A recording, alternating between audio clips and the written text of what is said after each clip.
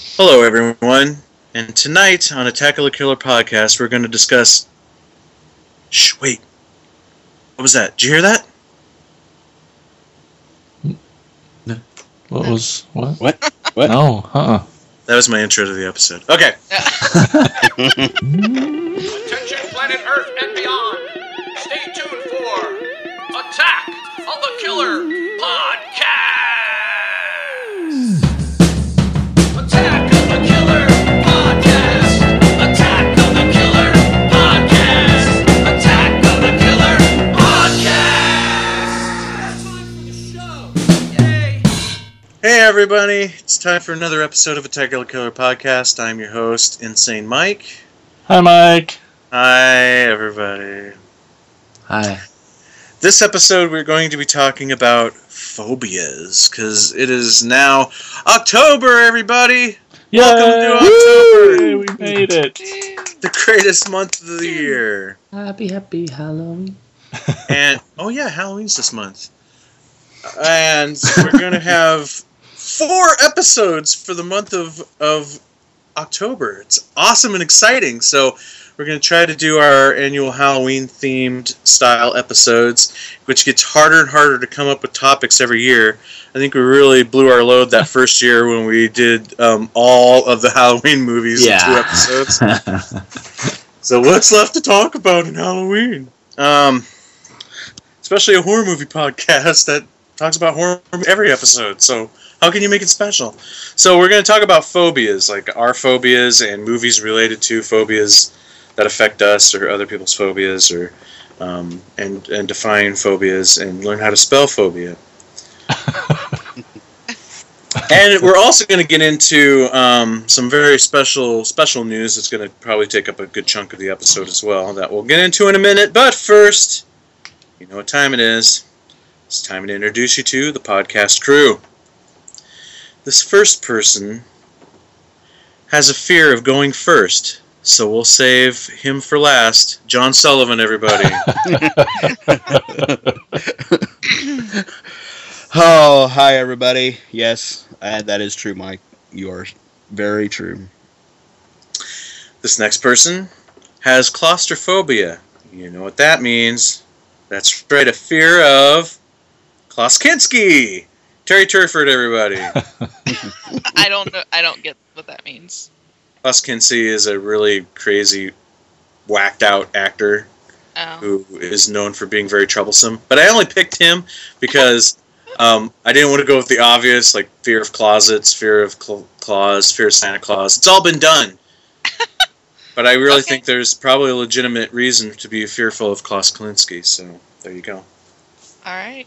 I'll know to be scared of him now. It's true. Next up, this person has nomophobia. I know this to be very, very true. It's the fear of losing cell phone contact. Jason Bollinger, everybody. I don't know what would happen.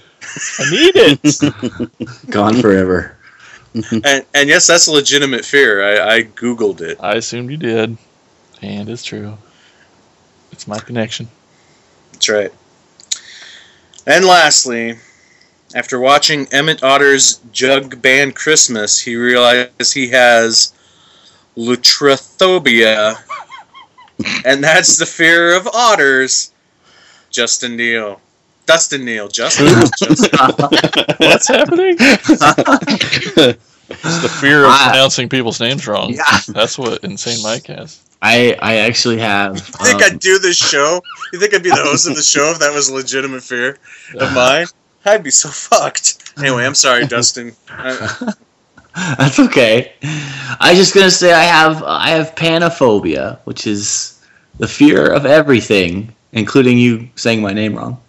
Oh, I thought it was the fear of pan and scan versus widescreen. That is something to fear. That is something to truly be fearful. I'm looking that up right now. I don't. Okay. I'll keep him busy for a while. Excellent. Okay, so there was a few things that we were starting to chat about at the beginning of the episode, and I cut myself off every time because I wanted to save it for the show. I'm like, if we're going to talk about horror movies, we might as well get it recorded and pretend like we're actually doing something. So Tusk opened last weekend, at least when we're recording. Well, yeah, it'd still be last weekend. Who's excited to see it, right? Yeah, I think it looks cool. Mm-hmm. Yeah, it looks super cool. I just saw another pseudo trailer for it or whatever on Facebook, and they have this really cool shot of Justin Long being strapped down to the table, and they do. I wasn't sure if they were going to go for it in this movie, but the shot is him like missing the bottom half of his legs from the knees down. So like so it looks like it's going to get extreme in the movie. I'm pretty stoked. Yeah. Love that Justin Long kid. He's so good. Oh yeah. Yeah, I think he is an extremely underrated actor, and I thought so dating all the way back to Jeepers Creepers. I thought he was awesome. Are people not talking about him or giving him? I think he's that good that he should be in everything. He's just got that reputation of being the Apple guy, you know, and those commercials, the PC and Mac commercials. Yeah. Yeah, that's true. And he hasn't done much lately, really, has he? Other than Tusk? Good question. Yeah, he's done this stuff. Well, yeah, I know he's done stuff, but I don't remember seeing him in anything extremely lately. Anyway, I'm just saying. Yeah, I have a little bit of man love for the guy, so especially after seeing his amazing mustache in this movie. Any other movies anybody's looking forward to that's coming out or is out? Has anybody seen anything for the new Dracula Untold? Just all over the boxes at Walmart on the horror movies. What? No, I haven't. I saw a trailer for it and it looked pretty cool. Yeah. What is that? I think it's kind of shows kind of like the origin of Dracula, where he came from and how he became what he was, and it doesn't look too awful bad. The trailer was pretty cool. Okay. Yeah, I haven't seen anything on that at all. I am stoked to see that they're doing an Annabelle movie, though. Mm-hmm.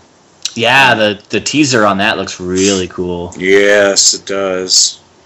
Yes, it does. I mean, I hope it can hold up. I mean, because it's not James Wan directing it, right? No, it's not. No. But he is, I think, producing it.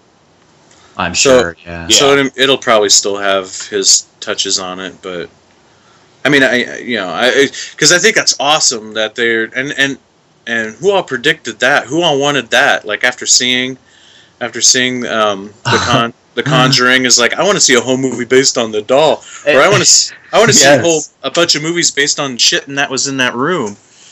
Yeah. Oh yeah. Totally. Yeah, it's awesome because it looks like they are thinking in that mindset and going in that direction. It's pretty exciting. Yeah, as soon as I walked out of the theater, I said that. I'm like, I need to see a movie on that doll just by itself. I mean, you can't show that much at the beginning of The Conjuring and be like, okay, we're done with that forever. Yeah, exactly. Yeah, exactly. So those are the two biggies I'm looking forward to, is Tusk and Annabelle. But we started talking before the show about Sacrament. You said that was on Netflix now. Yeah, it looked like it just came up. I added it to my queue. I'm ready to watch it. I've seen a very vague trailer of, like the found footage stuff. It looks like it's got AJ Bowen in it, and yeah, I like him. He's pretty good. And but yeah, I don't know. I like Ty West, and I think he's a hot and cold director by some of the fans out there. But I feel like the majority of what he has done is good. I mean, I enjoy it. Well, I mean, yeah, 1 out of 3 films is a good track record, right? House of the Devil is good. Excellent. Cabin Fever 2, come on. You did a show on Cabin Fever. Oh yeah. I'm saying I've seen the Cabin Fever 2. I've seen the Devil, House of the Devil, and I've seen the Innkeepers. And if this is anything, if the Sacrament is anything like those last 2, then I'm gonna like the majority of what he does. So. And then I got to give him props for his work in the VHS movies as well. So. Yeah. Eh? You didn't care for his segment in the first VHS? His is the segment where the couple are in the hotel room, right? Yeah. Yeah, I like that. Well, see, It was a good moment of holy fuck. Yeah, I thought it was creepy as shit. there's a couple of those. I mean, I don't know. I thought it was funny that he's in You're Next, like as an actor. Oh yeah, yeah, He's like the boyfriend. yeah. Like that's cool, I guess. I mean, he doesn't last very long. Spoiler, but it's interesting that he made that. Yeah, yeah. That was a good movie too, though. I liked Your Next a lot. Yeah. Filmed in Columbia, Missouri. Was it really? Yeah, it sure was. Right off the golf course. No, I'm not kidding. It was filmed right. You could see it from a certain spot on the golf course. I guess you could see the house wherever wherever the country club is. But what made me realize that it was in Columbia was because I was watching the credits at the end, and it mentioned Stevens College, and I'm like, wait a minute, I know there's a Stevens College in Columbia, and then at the very end it said the town of Columbia, Missouri, or something like that. I was like, whoa, Cool. Wow. yep, Columbia, Missouri just got a little bit cooler. yep. It did. But of Ty West with the Sacrament, like I'm pretty stoked.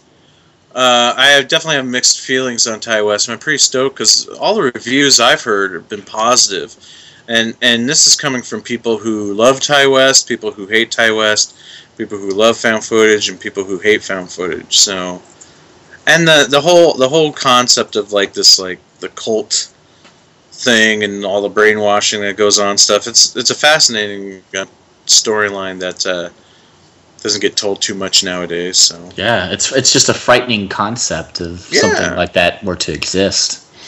yeah, absolutely. And the effed up part is stuff like that does exist. So that's what makes it even all the more terrifying.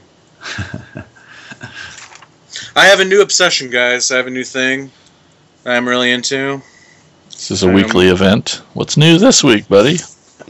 So I have Jason's Roku in my office. I'm doing the quotation marks in the air for those of you Man who realize. cave. In the man cave. And I was searching for channels and I found one called Bizarre TV. Freaking love it. Because it's an actual channel. It's not like a Netflix thing or the full moon streaming thing or whatever, where you pick what you watch when you want to watch it. This is just like streaming 24. This is a channel that's streaming 24/7.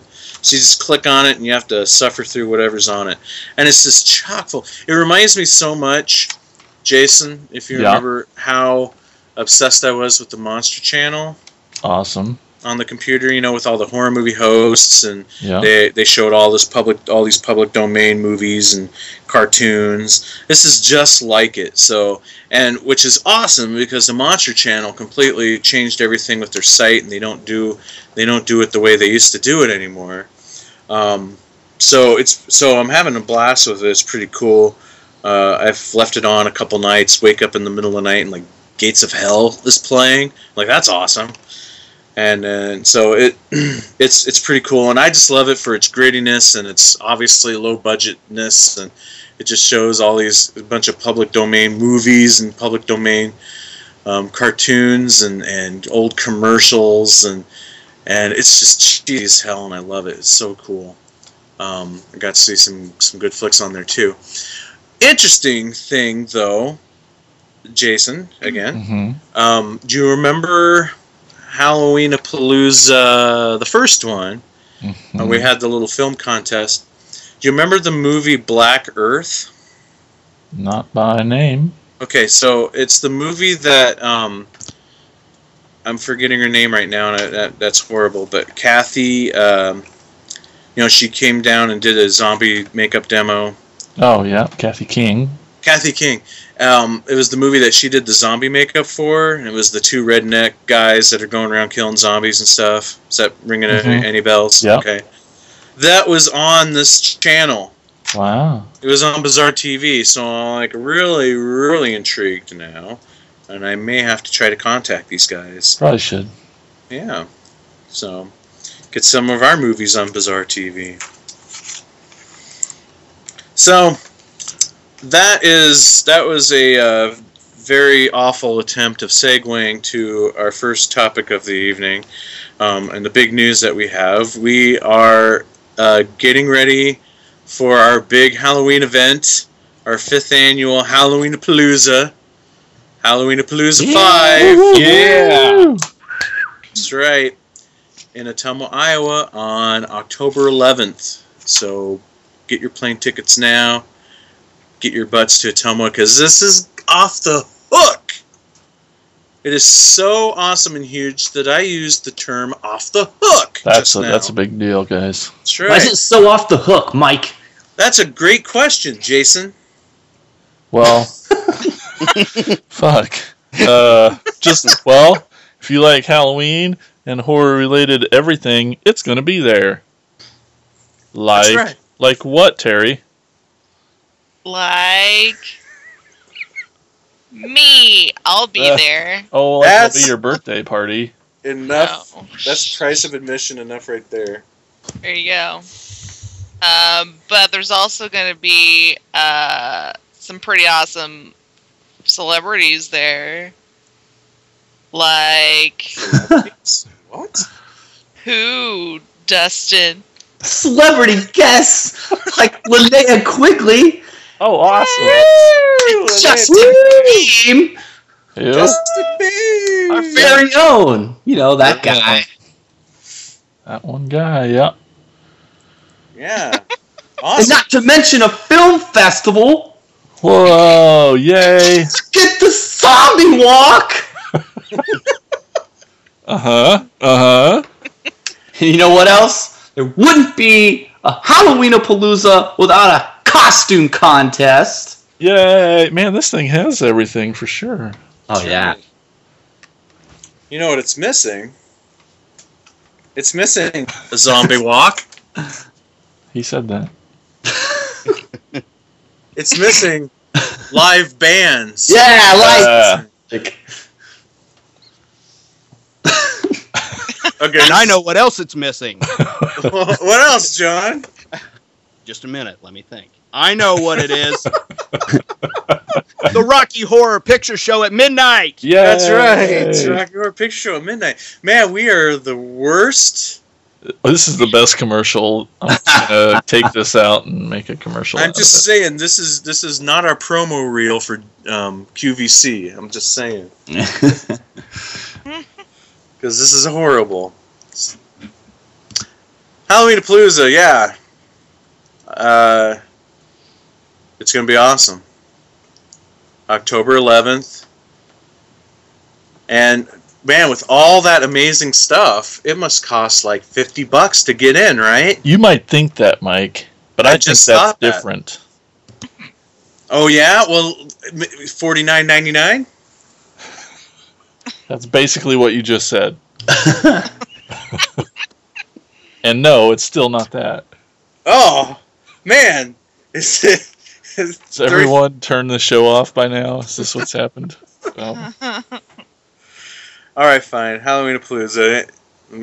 Come and check it out. It's going to be awesome. what you should check out, though, is halloweenapalooza.prescribedfilms.com, because all of that and more will be at that website. It's constantly updated and has everything. You mentioned the film festival, Jason. Then this episode airs this Friday. Is that right? Or is it next No. Friday? October 3rd. Oh, so the submissions will be done by then. Yes. Okay. So never mind that. But if you have a film submitted in Halloween-a-Palooza, you'll be finding out if your movie made it in soon. That's true. So there. Yeah, so yeah, check it out. Is anybody anything else they have to say about Halloween-a-Palooza? Well, yeah, there's also going to be a guy there tattooing. And there's going to be an awesome chef there making some amazing Cajun food all day long. And it's just going to be fun because it's not only is it just going to be all of us there hanging out, but well, I guess that is why it's so awesome. Maybe That's why it's gone 5 years now, just because it's just our way of having a giant Halloween party. It's just our Halloween party. Yeah. Hey, and you know what? Attack of the Killer podcast is going to be there. So if you've ever wanted to meet anybody from this podcast, I mean, essentially, we're all going to be there. I think almost everybody who's ever been a member of the Killer Podcast crew is going to be there. Yep, even word that Joe's coming. Ooh, that was my one. Maybe that was my one of like maybe not. Oh, sweet. So even Joe. So if you ever wanted to meet Flyboy, he'll be there. If you wanted to ever meet me, I'll be there. If you ever wanted to meet Terry, she'll be there. Is he going to name all of us? I think that's where this is going. If you ever wanted to meet, it's. I'll tell you another reason because I'm excited about this is because it'll be the second time we've locally got to show our movie Demonica that we worked really hard on, and most everyone here was in it. But since the cast and crew premiere, it's the first time we're really having a public screening. It's been a while, and I'm really excited to watch it with a bunch of people again. Yeah, because I really thought the movie turned out awesome. Yeah, so we're even showing a full feature film at Halloween Palooza, our very own Demonica. Wow. Mm-hmm. All in one day. It's amazing. There are horror conventions that don't even have this much content. That's true. That's true, Mike. That might be true, yeah. And it's only, because we never got to it, $10. Just $10, guys. Come on. Only $10 to get in. What about my kid, Mike? I got a kid. He's like 12. Is he 12 or 12 and a half? Because 12 and under are free. Well, my imaginary kid, I think, is actually 11. I don't know. Well, can he get in too? Sure. You can get in for free. Yes. He's 11. Have your birth certificate ready. Oh, God. Or we'll take your word for it, but yes. If Dustin shows up at this thing with some random kid. I know, won't that be hilarious? It would be awesome. Okay, so you've talked about what we're going to see at Halloween-a-Palooza. We've talked about who's going to be at Halloween-a-Palooza. We've talked about how much it costs to get into Halloween-a-Palooza if you're over 12. And so I want to hear about this brand new event T-shirt that's been produced. Well, if we can talk about it. It's an exciting new T-shirt. I don't know if you guys have heard about T-shirts yet, but this T-shirt, it's black, and it has two colors on it, white and orange. And kick ass. It's just of the event. If you've been to the event page or to the website, you'll see it. It's just a picture of Linnea Quigley, and we're excited to have, kind of a themed T-shirt this year. We only had T-shirts 1 year before of the other 4, so it's exciting to have them again. And I think it's a really cool shirt. I can't wait to get one. And me too. Me too. It's definitely a very awesome shirt. Good job designing that, Jason. Thanks. Linnea did all the hard work, but just put it on a shirt. So obviously we've added so many more components to Halloween-a-Palooza that we've ever done in the past, but just real quick, curious, for those of you who have attended Halloween-a-Palooza in the past, what's been your favorite thing?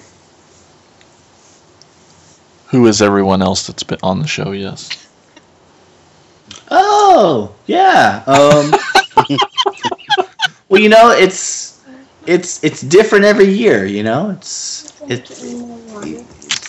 Things change. I always thought Dustin's favorite part was the Rocky Horror Picture Show. Definitely his favorite. Yeah. If Mike's doing it, then yes, I love it. There isn't much of a better show on this planet than Mike doing Rocky Horror. That's true. That's true, and we talk about it a lot, and it's something to behold. Uh-huh. And I do like to be held. That's true.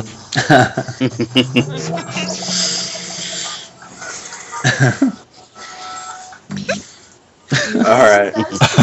All right. We ready to move on? Yes. All right. So phobias. We all have them, right? Yep.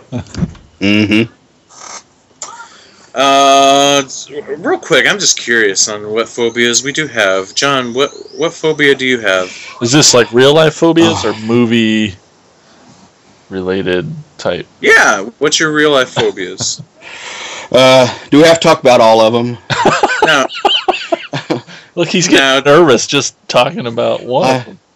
Well, I don't know. It just, even thinking about them just completely makes me go haywire. But anyway, let's see.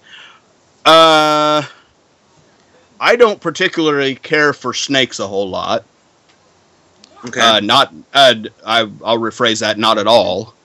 I don't. I did face my fear one time, and somebody was holding one, and I touched one just to face my fear, and that's the last time I'll ever do that. So, but yeah, probably I'd say snakes and heights. I'm not a big fan of heights. I can climb up the antenna on the side of my house to hang a Christmas decoration, but I can't. If I can see the ground, you forget it. I went up in a plane. I've been up in a plane 3 times, just a little passenger plane. Once I was up there, I was fine. Even though I could look out and see how high up I was fine. But it was the going up and seeing how far I was leaving the ground was what really freaked me out. Huh. Yeah. Sounds scary. Yeah. It was for me anyway. But so that's probably my two biggest phobias. I got more, but that's my 2 biggest. And maybe we'll get into them later on after I relax a little bit here. Terry? This is a hard one. I don't know what I'm like. I don't say... I mean, I'm scared of some things, but I don't know that I'd say I would have a phobia of them. That's like a crippling fear. But I guess like suffocating, that's a pretty big one. It kind of links to my, since I have asthma, it's a little scary. I don't know. I tried to look up what the name of that was, but it's just telling me like claustrophobia, and I don't have claustrophobia. That's not the same thing. But, yeah, I don't know. Like, I guess general fears like, dying or losing loved ones, like that sort of crap. But I don't know. I'll have to think about it. See if I can think of anything that really scares me. D-Town? It's hard to think of an actual phobia, something I'm really afraid of that would, cripple me. Because it's different from movies in real life. But, I mean, definitely I'm with John. I'm afraid of heights. I can be in high spots, and I can be okay with it. But I'm terrified the entire time. Water, I can't swim, so I've never been able to swim, and I will panic. I'm like one of those people in a movie or a show that you see that are drowning, and then someone comes out to save them, and they're like dragging on the person to like, oh, keep me above the water. Like that panic is real. That's what I would do. Fear of tight spaces. I mean, and that's kind of vague. I mean, I'm not scared of like a tiny closet. Like if I was in a closet or getting something out and I got stuck in there, I wouldn't panic, punching my hand through the goddamn wall. But like if I'm in like the space of a casket and I can't get out, then I'm probably gonna freak out a little bit more. But that's that definitely, the tighter the space, the more scary it is. But there's some people who like can't even be in a room that's a certain size, and that's not me. It's more like coffin. Yeah. So your water swimming one. So I knew you couldn't swim, but like, is that you don't swim because you're afraid of water, or you're afraid of water because you can't swim, or are you actually afraid of water? I mean, being well, it's weird because I've gotten to like a deep end of a pool before, and I've went down, and for some reason, people were like, just tread water, and I'm like, okay, yeah, that makes sense. I don't even know what that means, and and for some reason, with me in the water, like, people, I watch people, and they're like, they're pushing away, and they're flapping their feet. I'm like, okay, that seems easy enough. I do that. I sink like a goddamn anchor. And I don't know why. I guess, I don't know how. And I went down underneath the water before.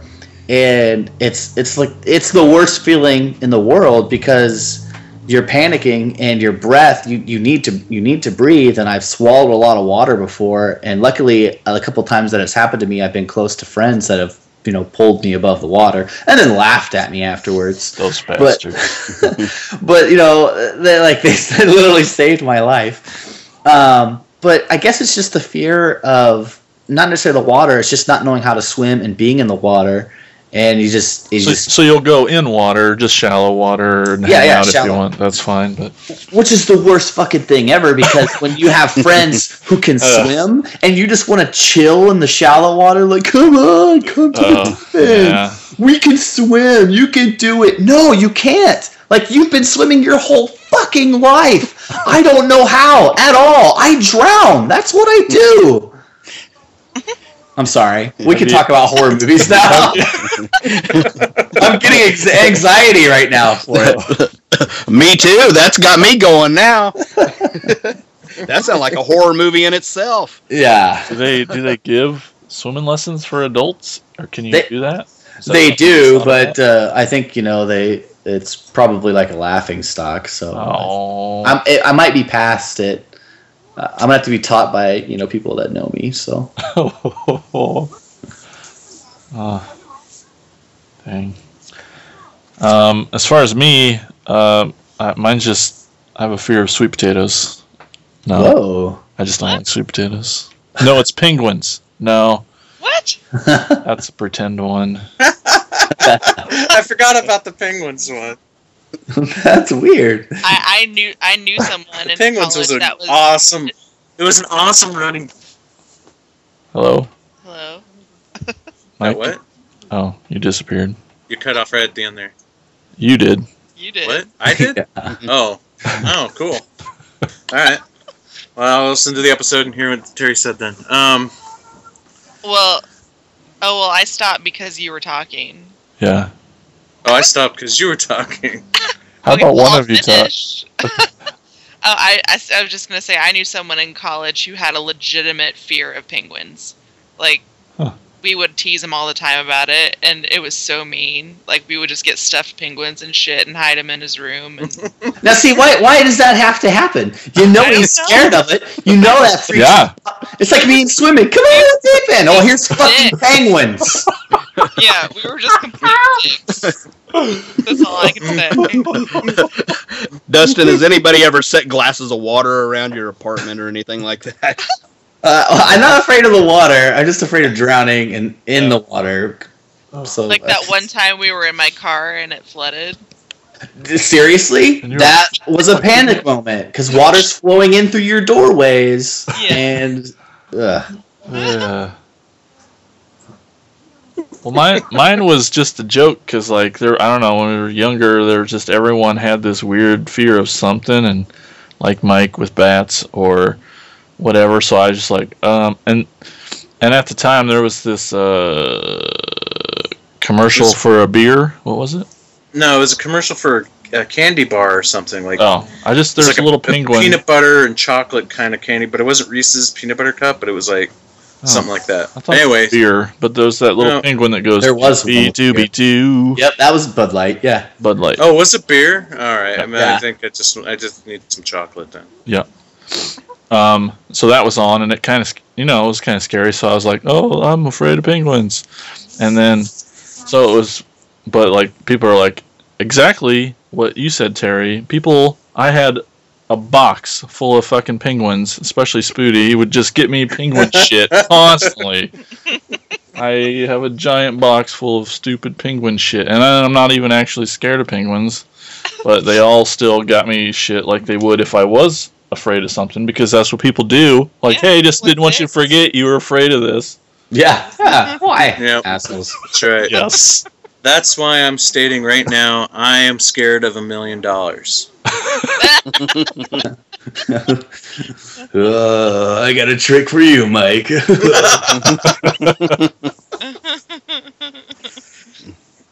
But Mike, what about you? Oh yeah, we said bats. Bats. Biggest I fan don't of Batman ever. Yeah, I'm a very conflicted person. I love horror movies. My favorite superhero is Batman, but I freaking hate bats with a passion. They scare the shit out of me. They're cute. I don't. No, they're evil. They're evil. If God did not intend us to fly without feathers or jet propulsion, so they're evil spawn. But my thing is like I don't have any I don't really think of any of my fears of anything of pure phobia that just the mere thought of it causes me to freak out or panic or anything.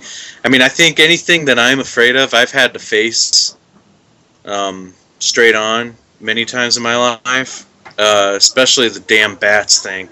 God damn it, that's the worst thing ever, having to deal with a freaking bat. Okay, so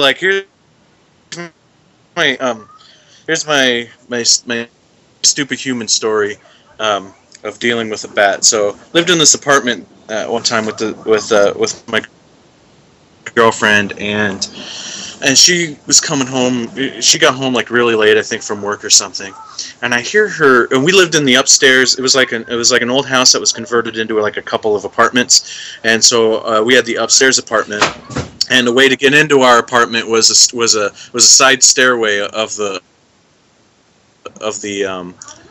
building. And I hear her yelling up at one of the windows. I was asleep, and she woke me up, and I'm like, why are you yelling? It's 2 a.m. Why are you yelling? And I couldn't hear what she was saying. And I was pissed, and so I go to run down there and yell at her.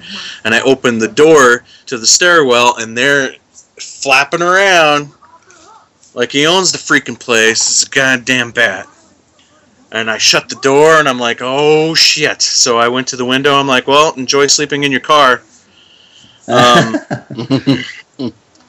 But I was like, all right, fine, I'll deal with it. And it was straight out of a freaking movie, some goofball comedy, where I put on a pair of sweatpants.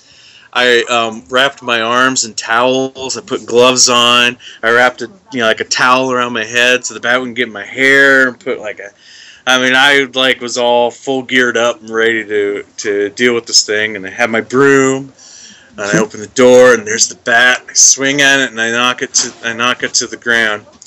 And us being horror movie fans, we've watched horror movies for years, and what's always the one thing that truly annoys us about the characters in a horror movie, and that's when the monster or the maniac looks like it's been defeated. It's knocked down. You think it's dead, and what's the protagonist do? That creeps up on it slowly to make sure it's dead.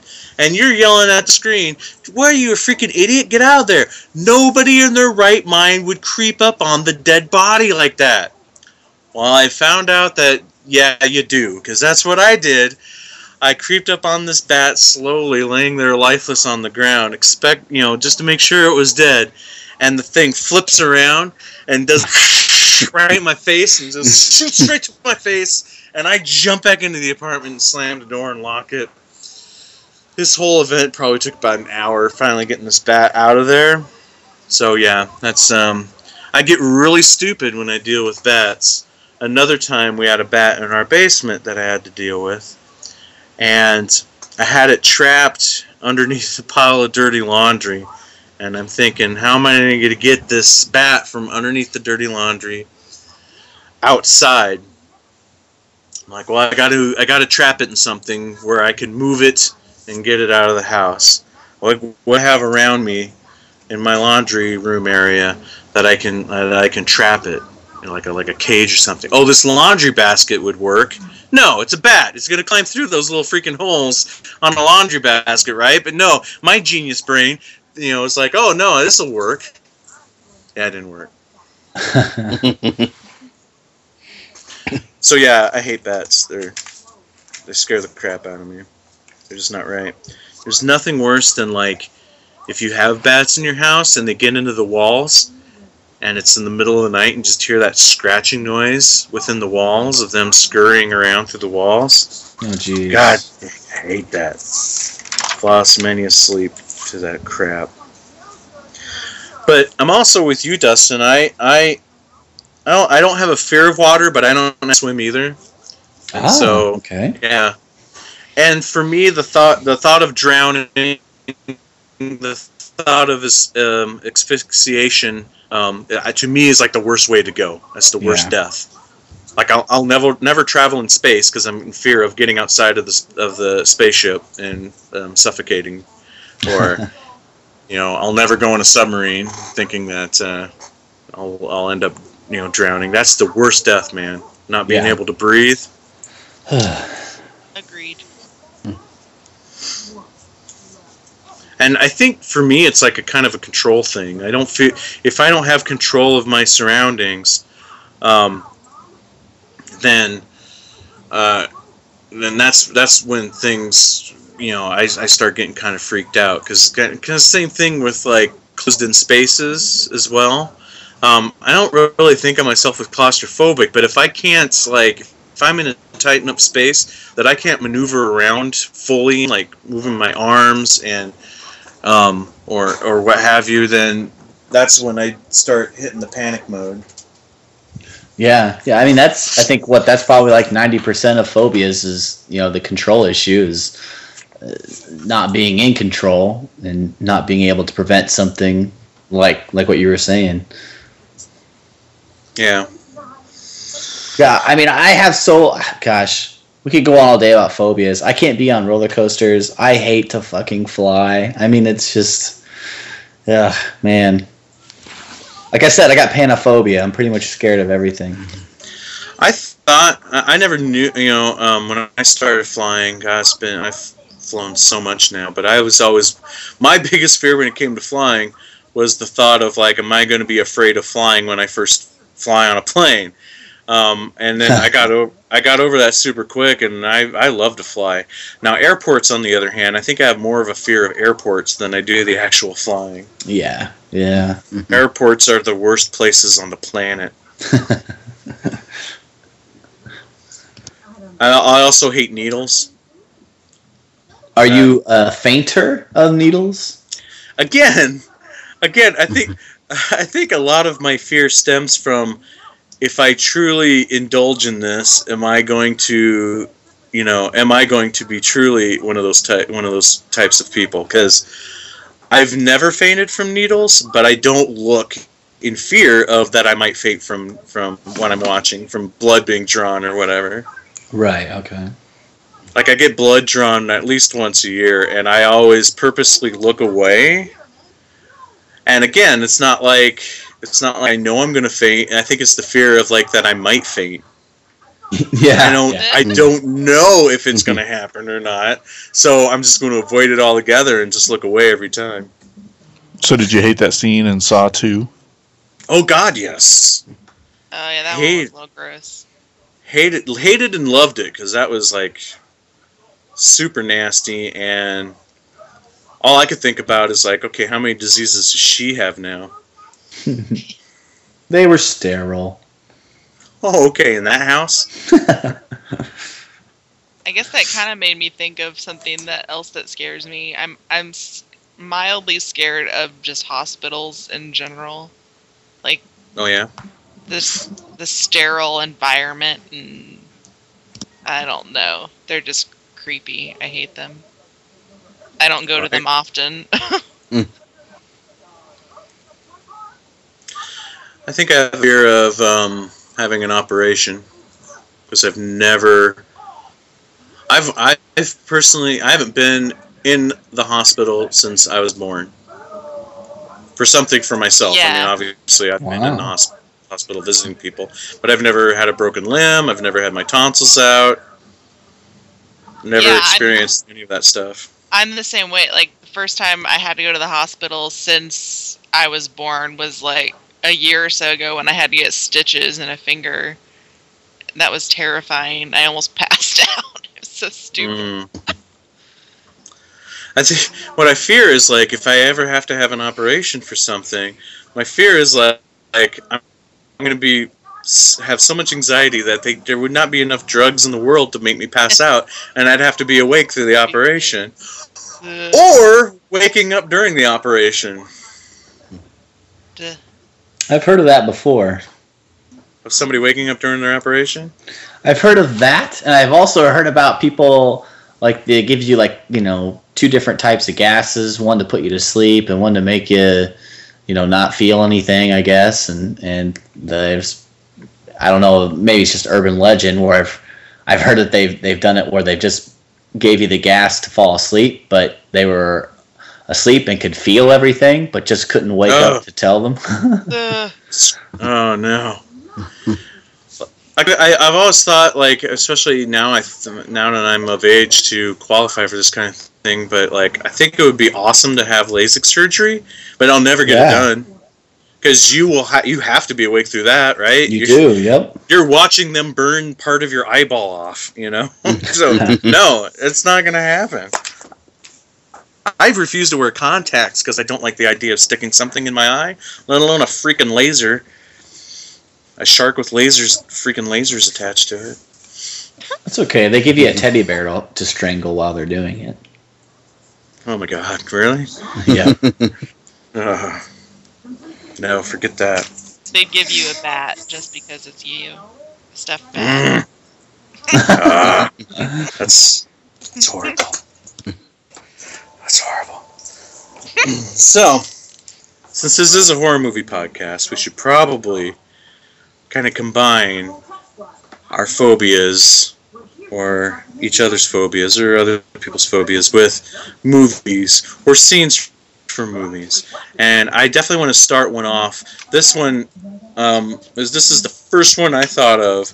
It's a scene from a particular movie. It's the first one I thought of when I came up with this topic. And this is also a dedication to you, Dustin. Have you ever seen, Dustin, you ever seen Dario Argento's Inferno? No, I haven't. From 19...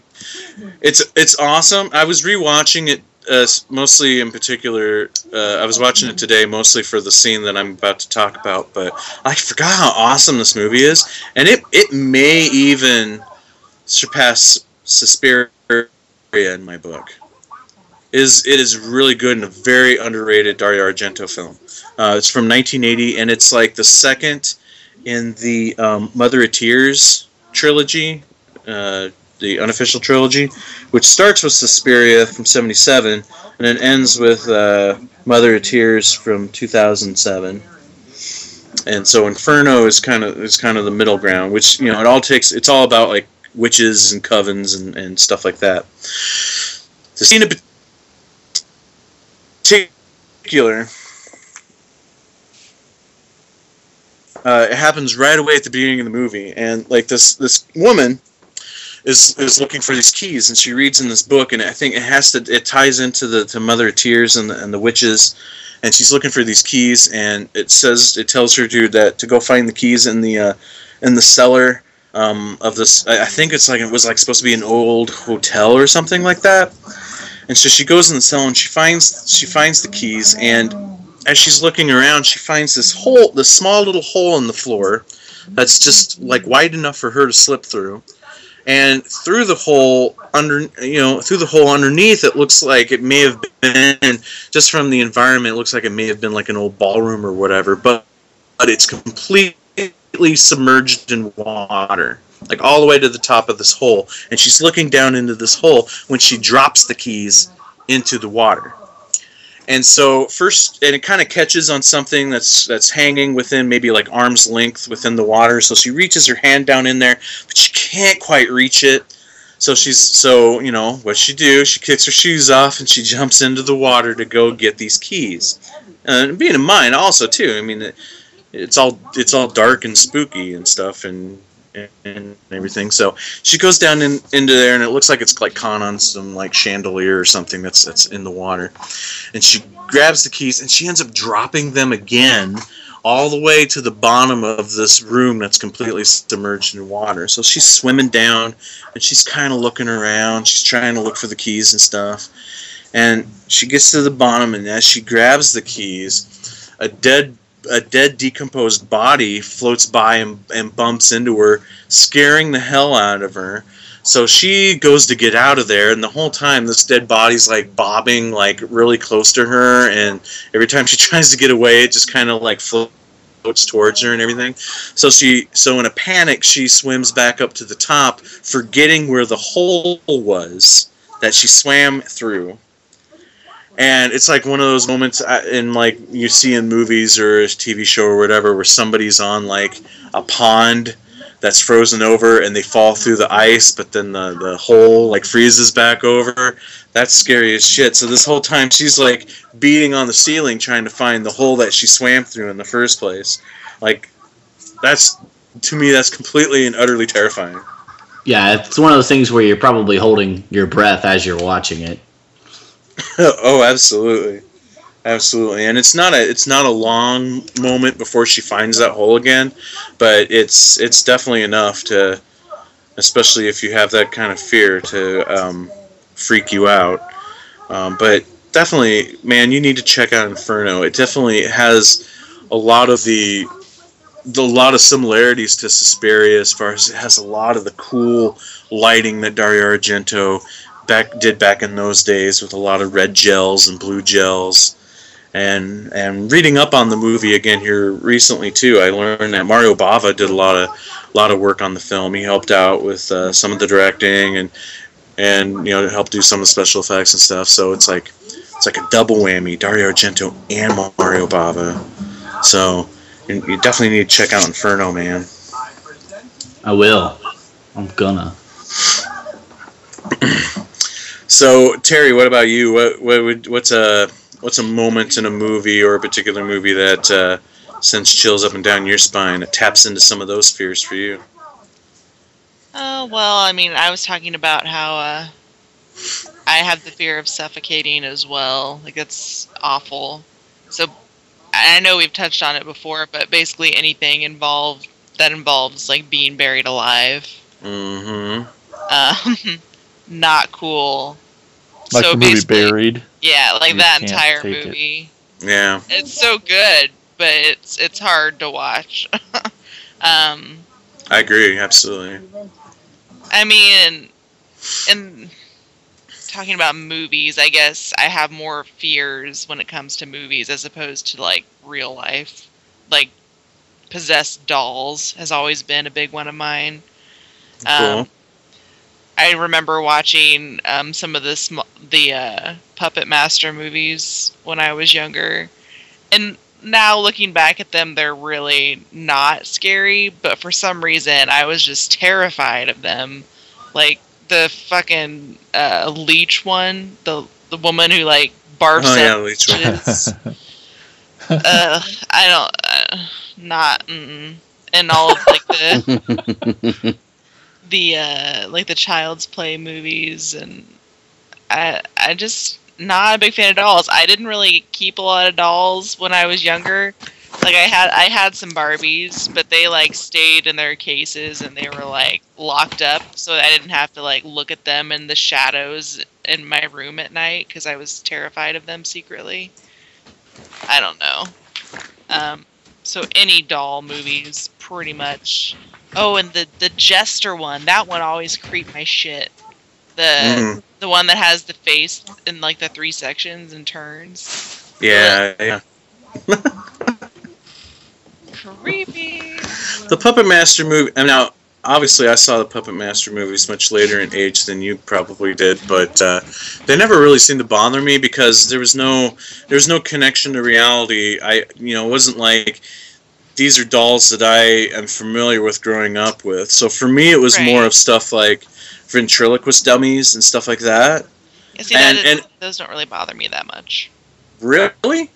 Well, here's another thing where I'm extremely conflicted personality. That I used to be obsessed with puppetry in grade school for a period of time, and I had a small collection of puppets and ventriloquist dummies, and oddly enough, and like my imaginary best friend when I was a kid was my favorite ventriloquist dummy, who oddly enough his name was Simon. Now he's a real boy. Now he's a real boy. I'm Geppetto. Nice. No. Extreme. But as much as I loved that ventriloquist dummy, he had to be put away at night, like in the closet or in a drawer somewhere. He could not be sitting out watching me sleep. No, it couldn't happen.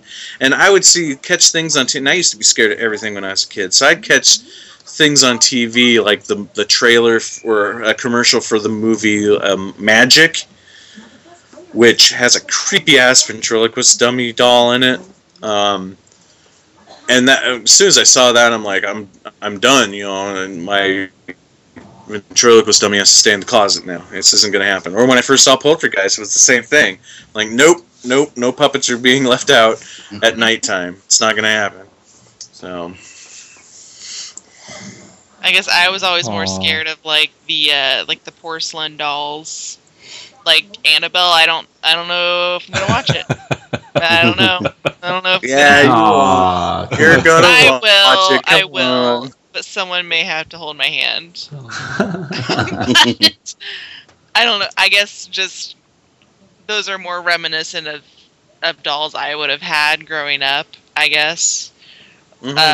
So I think that makes it brings it closer to home, I guess. Gross. Totally. What about you, John? Is there a particular horror movie scene? You're going to make me do this, aren't you, Mike? Yeah, that's right. Don't make me do it. Come on, man. Don't make me do this. Oh, gosh. Let's see. Yes, I've got one. Please, man, don't make me do this. I beg you, man, don't make me do this. Okay, I'm going to... You're not scared of corn, are you? Is that what you're going to tell us right now? No, I think I'm okay. I think I'm okay with the corn part now. Okay, that's good. Now, homicidal children may be a different story, but no, corn's good. Corn's good. I like corn. No, this is something different. What's he gonna say? Okay, I'm gonna have to go with a movie. If anybody has been a big Battlestar Galactica fan from the 70s, they remember the guy that played Starbuck, Dirk Benedict. He was in a movie called, and it didn't have the title wasn't very big, but it scared the living crap out of me. It was called It was about snakes. There's one scene in the movie where the guy that is kind of like he kind of runs kind of like he's kind of like a snake doctor or something, or a snake. He studies snakes. This older guy does, and the Dirk Benedict character comes and starts working with him and the guy's daughter. Well, there's one scene where I forget. There's they have where people can come and like like take a tour of their snake farm or whatever, and they can watch like the doctor guy. He'll like wrangle like cobras and stuff, and he'll like get them to calm down, and he'll by looking at him and stuff. And there's one guy, I forget what happens. There's a guy that shoots one that was like that the doctor considered his friend. It was a snake that it was an old snake, and he considered the snake, a pal or whatever, crazy. But anyway, this guy, I forget what happens. The guy finds the snake or something, or he thinks the snake is going to hurt him. He shoots the snake and kills it. Well, so the doctor knows where the guy lives, and while the guy is taking a shower, he releases a snake into the shower. And the thing, it's not a very big snake, thank God, but it is a venomous snake, and he slides it into the shower with the guy while he's taking a shower, and it starts to bite him on the legs and stuff, and I'm not going to talk about it anymore, but it's really, really freaky, and it's like to me it was one of the scariest moments. I mean, that's just I'm always looking at when I'm taking a shower, looking down to see if there's anything in there with me. Ever since that moment, I mean, it's that even scares me more than the Psycho shower scene. I mean, heck, somebody comes at me with a knife, at least I can block that, but looking down and seeing I'm done.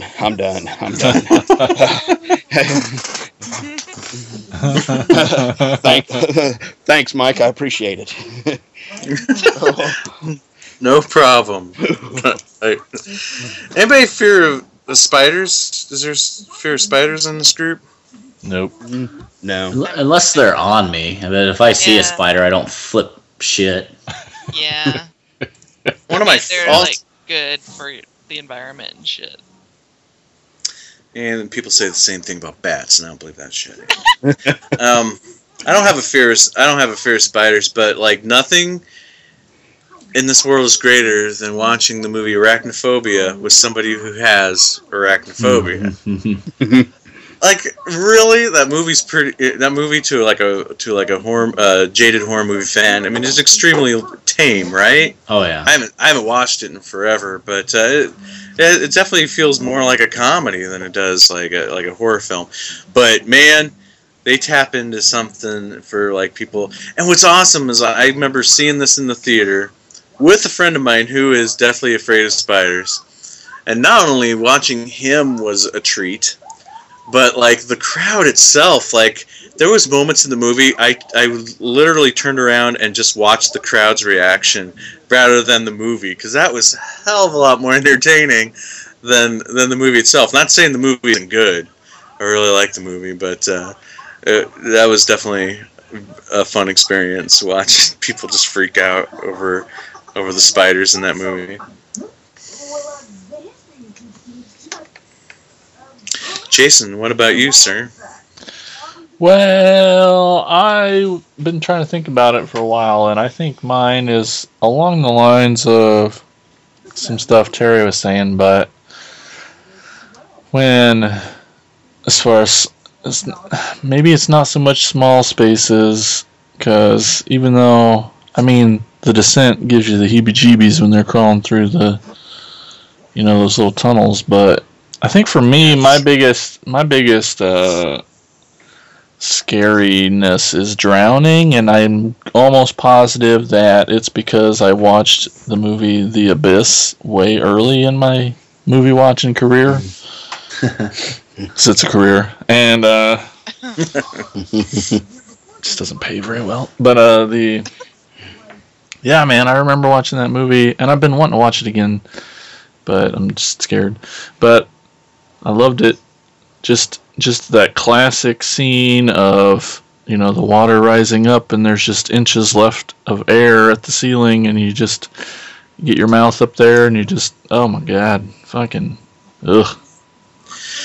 That is definitely a great cinematic moment. It's like one of those Hitchcockian style things where you know, like the audience knows the impending doom, and it's that anticipation and that build up, and obviously the characters know the impending doom, like, and I don't think anything tells it better than like when the room is filling up with water, or like something is filling up the area where you can't, to the point where you're not going to be able to breathe anymore. And Dark Knight of the Scarecrow is one that freaked me out as a child. Watching that guy drown in his own corn silo. Mm-hmm. Freaked me out as a kid. Man, such a good scene. And I mean, it's that single scene that left a whole, you know, mark in my brain of that movie for decades, when I thought, like, to the point where I thought I dreamed it, because nobody knew of this movie. It like disappeared off the face of the earth forever before it got rediscovered for DVD and stuff. But oh yeah, that guy drowning in the corn silo, that's just messed up.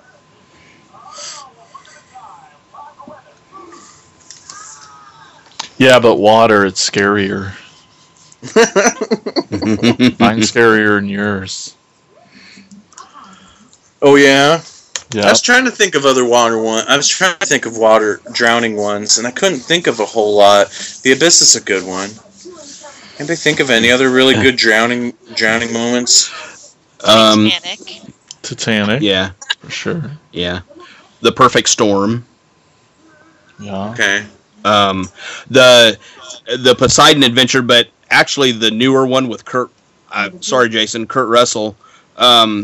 The part where he goes back under the water to release the thing so they can get out, and he knows he's not going to survive, and he goes back under there, and as he's trying to release the thing, he's running out of air, and you see him gasping, and because he has no air, and he just like keeps gasping, and he finally, on his last gasp, he releases the lever and turns the light from whatever color to whatever color to open the gate or open the thing, and you just see him take that last gasp, and you know he's just sucking in water, and it's like, oh man. What's great about the Poseidon Adventure? I think it's that one. What's that again? The Poseidon Adventure? That was the one, the new, right? Because like the boat gets turned upside down. Yeah. So yeah, right. Because the boat. What's great about stuff like that is that like you're drowning and your instinct is to swim to the top, but in situations like that, which way is the top? Mm-hmm. What movie is it where like, oh man, was it?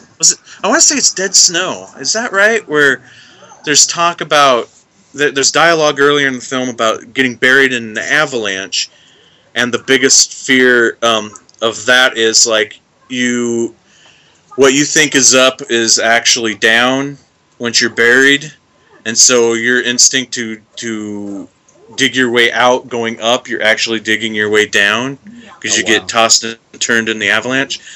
I want to. Is it Dead Snow that had that moment? Oh man, I don't remember. What, Dustin? I was going to agree. I think it's something like that. They talk about it briefly, and then I don't know if does it really happen in the movie though. Like that an avalanche happen and. Kind of, sorta, but it wasn't executed to the same level as the way that they described it.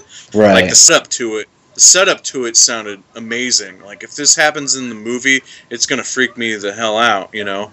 But it wasn't executed the same way, you know, because obviously we're talking about Dead Snow. I mean, it's just a, you know, it's a Nazi zombie movie in the snow. I mean, it's nothing. It's not intended for like to tap into your phobias and fears, but yeah.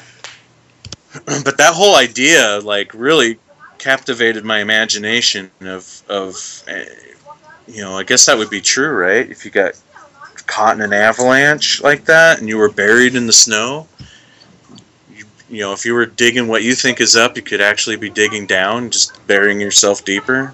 Yeah, I think you would probably die again. You would be drowning in snow. I mean, you wouldn't have any fresh air and carbon monoxide, which is, I mean, you would eventually just die of no oxygen in a way. Being even in the snow, even if you were digging. Yeah. If you Yeah. could move, I mean, from what I understand, it's like sometimes it's being in concrete. Yeah, probably. You would think, yeah. Man. So drowning's one thing. Obviously, what also makes it suck is that it's a little bit more of a prolonged death. But I think Terry, you brought it up as far as being buried alive. That takes the whole suffocation thing and really prolonging it. And we talked about Buried, but has anybody ever seen Gates of Hell? Lucio Fulci's movie Gates of Hell, a.k.a. City of the Living Dead. Oh, man.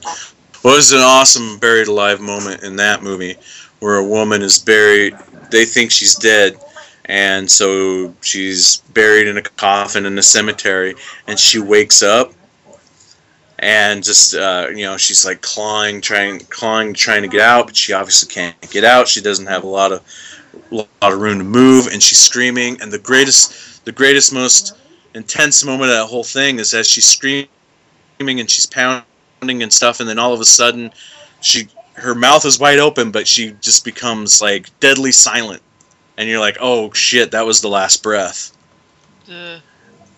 But then she comes to and starts freaking out again. No, thank you. I think one of the worst ways to suffocate, though, now that I think about it, would be like from like smoke inhalation, like just suffocating from the smoke and then being burnt to death from like a fire. That would be the worst possibly ever, because I hate being hot as well.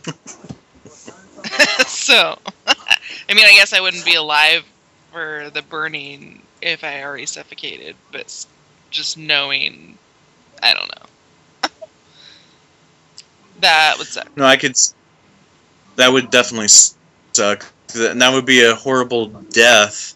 I don't think I would be as fearful of it as I am saying drowning or what have you, because there's definitely a little bit more of I would know what drowning can almost seem like, but burning to death, I have no frame of reference. Right. And it also, I mean, yes, if you were stuck in that situation to the point where you would like die from smoke inhalation and burn to death and all that stuff, you're obviously in an environment you can't control. But to me, it seems like it would be easier to get out of that scenario than, say, drowning or being buried alive or whatever. Right. What other movies out there freak you out? I have one. Okay. All right. This weekend I was making Jason watch video game playthroughs, and it was so much torture. And we watched there's a new game coming out called Alien Isolation, and it's a throwback to the first Alien. It takes place, you're like Sigourney Weaver's daughter in the game, but it tapped on a fear that I didn't know I had, because I haven't watched Alien in a long time, and I used to be a huge fan of the series. But in the game, they go, you're trying to get away from one alien, and you have to hide and duck behind things, and you can't be seen. And you have the option to going into like those vents that are almost identical to the first movie. If you remember the first movie, the alien is in the vents, and Ripley's boyfriend or husband in the movie has to go in there with a flamethrower to try to fish it out. But you remember those entryways for them? They were like these metal irises in a way that opened and closed, to a tiny hole, and to a large hole to where you could go inside of it. I don't know if any of you guys remember that part or not. They were like metal, and they were frightening, and being in it made me remember that, and that whole entire scene where he's being stalked by the alien in this dark, tight vent area, to where he's not very mobile. He's pretty much crawling and you can't see anything. And on top of that, being hunted. So, I mean, just being that enclosed with the dark, with something, is enough to just to drive you nuts for me. Yeah, For sure. totally.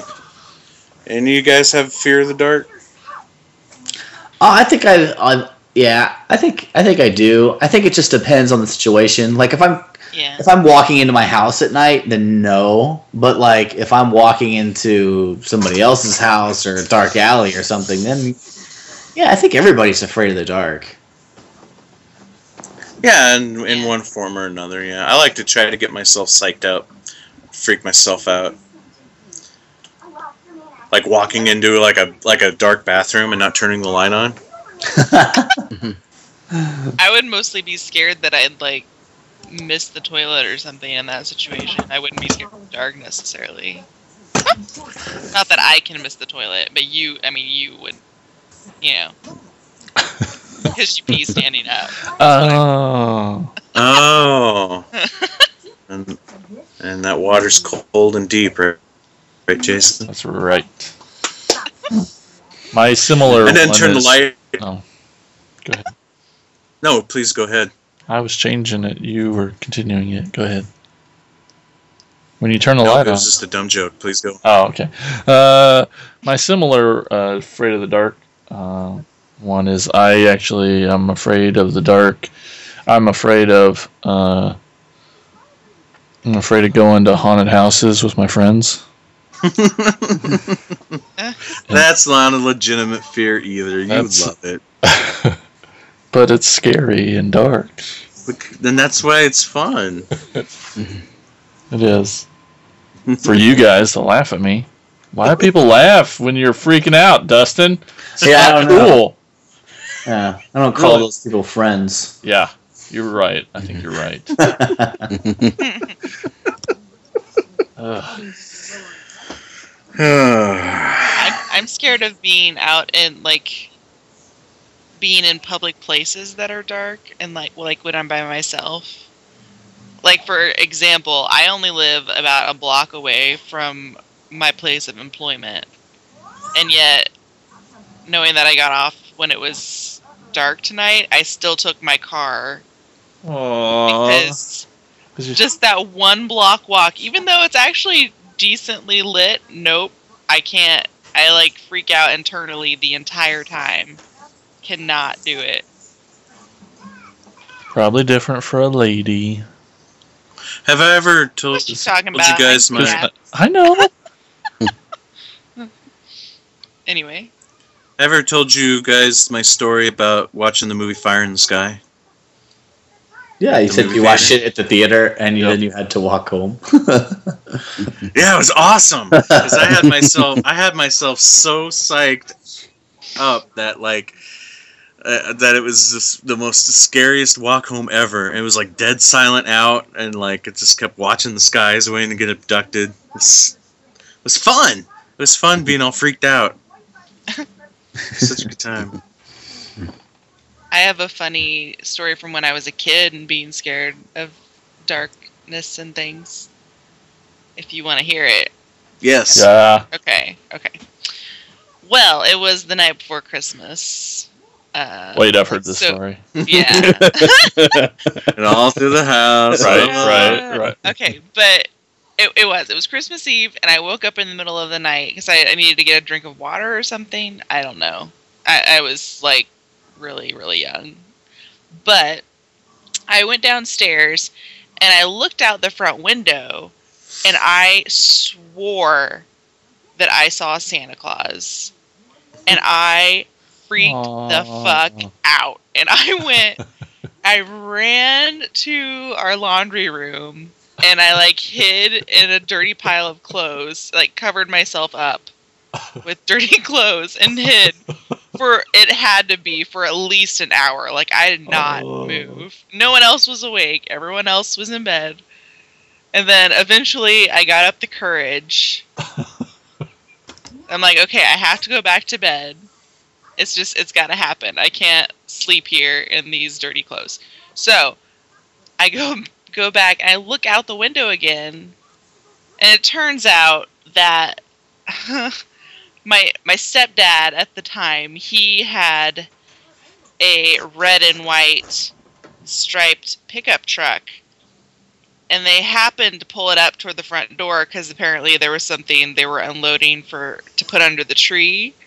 So I saw the stripes and thought it was Santa Claus. Aww. But it was just the pickup truck. Oh my goodness. The most adorable thing I've ever heard. Whatever. But I mean, I do that a lot. I like seeing things out of the corner of your eye. I'm really bad at that. Just see enough, and then you take it as you're about to die. Puts it together. Oh man. Good thing I hadn't seen any like killer Santa Claus movies at that point in my life. That would have been awful. You still reacted like you did. Well, I think I was mostly scared that I was going to ruin Christmas by seeing Santa Claus. Like, I thought that's what was going to happen. He wouldn't come and give you your presents. Well, that and he's just some fucking huge, strange Some fat stranger, yeah. I was just a child. Why is that not scary? I think it's pretty terrifying. But anyway, I thought I'd share. Aw, that's awesome.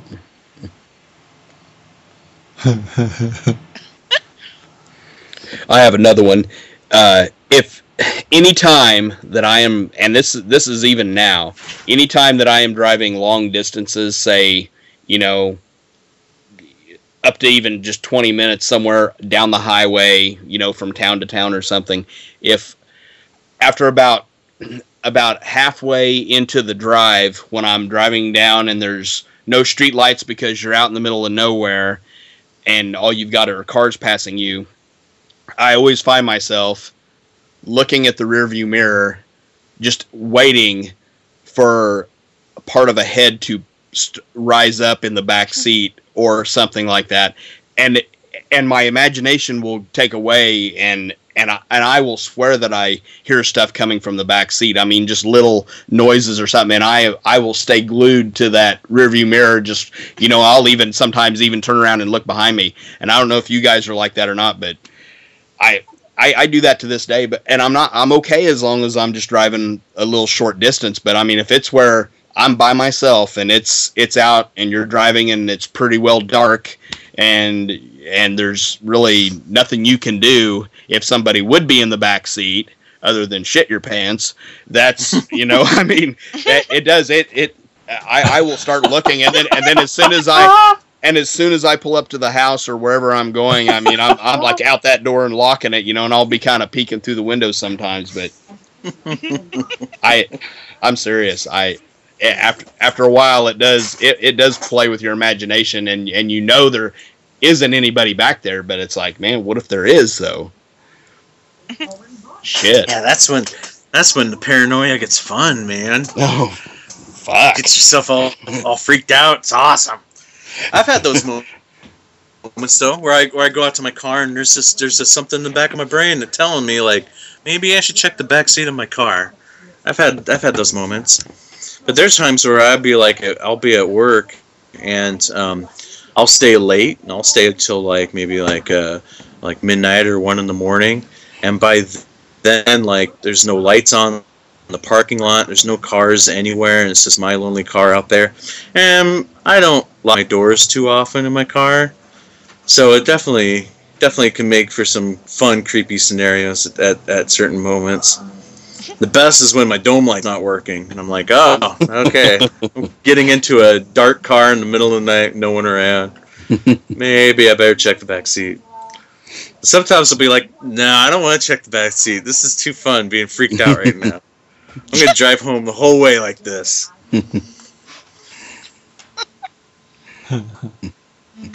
Kind of just follow the Zombieland rules, you guys. Just always check the back seat. It's a rule. I thought you were going to say have to worry. I thought you were going to say cardio, and if that's the case, then I'm screwed. All right. Well, it kind of feels like we're having a hard time making a lot of the connections to film, so let's change it up a bit here. Anybody see anything good lately? Have I told you guys yet that you need to see all cheerleaders die? Have I talked about that yet? I don't think so. Isn't that on Netflix? Yeah, it's on Netflix. It's Lucky McGee's newest movie. The guy who directed May and the Woods and The Woman.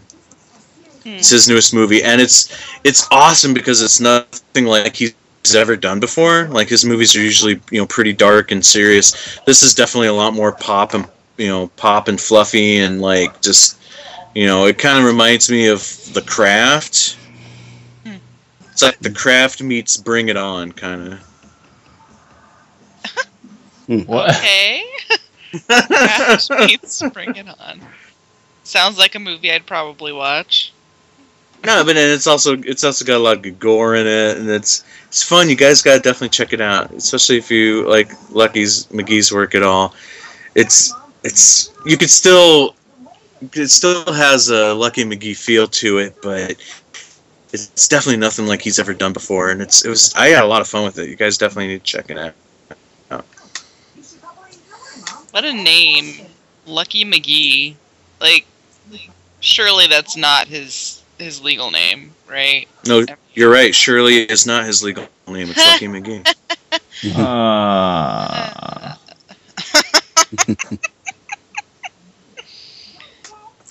I know some of you guys on this show saw a classic film not too long ago that some awesome dude introduced you to, an animal attack movie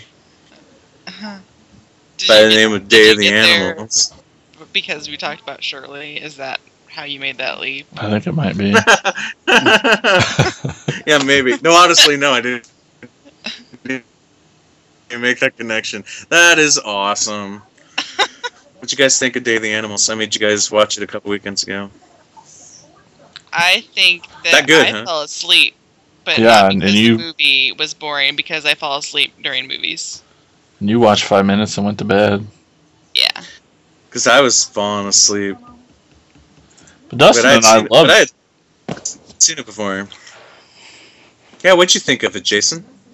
I thought it was cool. I really am a big fan of his movie before that, Grizzly. And this just felt like a total continuation of that universe. And not just because of the awesome 70s clothes and stuff, but Yeah. I thought the fucking animal scenes and the animal training and the animal action was almost better than the human stuff. Like, they did a really amazing job with the animals in this one, I thought. Yeah, they definitely. I think so too. I've always thought so too. Man, nothing beats though Leslie Nielsen fighting a freaking bear. That's just fun to say. But yeah, you're right. I mean, coming from the '70s, where there was a ton of those animal attack movies and stuff, and like this one to me really stands out. Both it and Grizzly, which is directed by the same guy. But I've never really been able to put my finger on why they stand out so much amongst the pile of those type of films. Maybe that is a lot of it. I mean, did you feel the same way about Grizzly as far as like doing a really good job with the animal stuff, or what always made Grizzly so special? Well, maybe the part that makes Grizzly special is the opposite for me, because the not good animal work is what I loved about it. Because when there would just be this obvious bear paw swing through the frame and knock a horse's head off, was clearly fake, and that's what was awesome about it. But I mean, the animal work in it was great too, but yeah, I just loved it in Day of the Animals.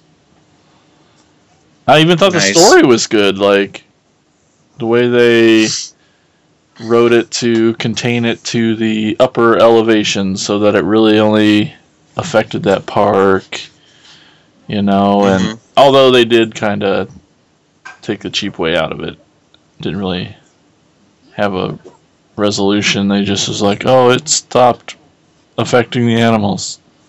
Just like in Birdemic. Oh yeah, they just decided to quit attacking. Yeah.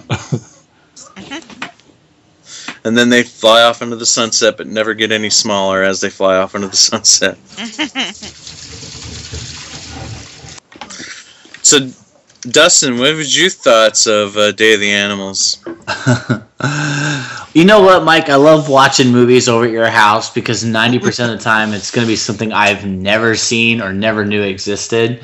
Yeah. So it's always great. He loves that. Yeah. Yeah. I do. It's a challenge, and it's exciting for me. I'm like, oh, they're coming over. What movies I'm going to grab?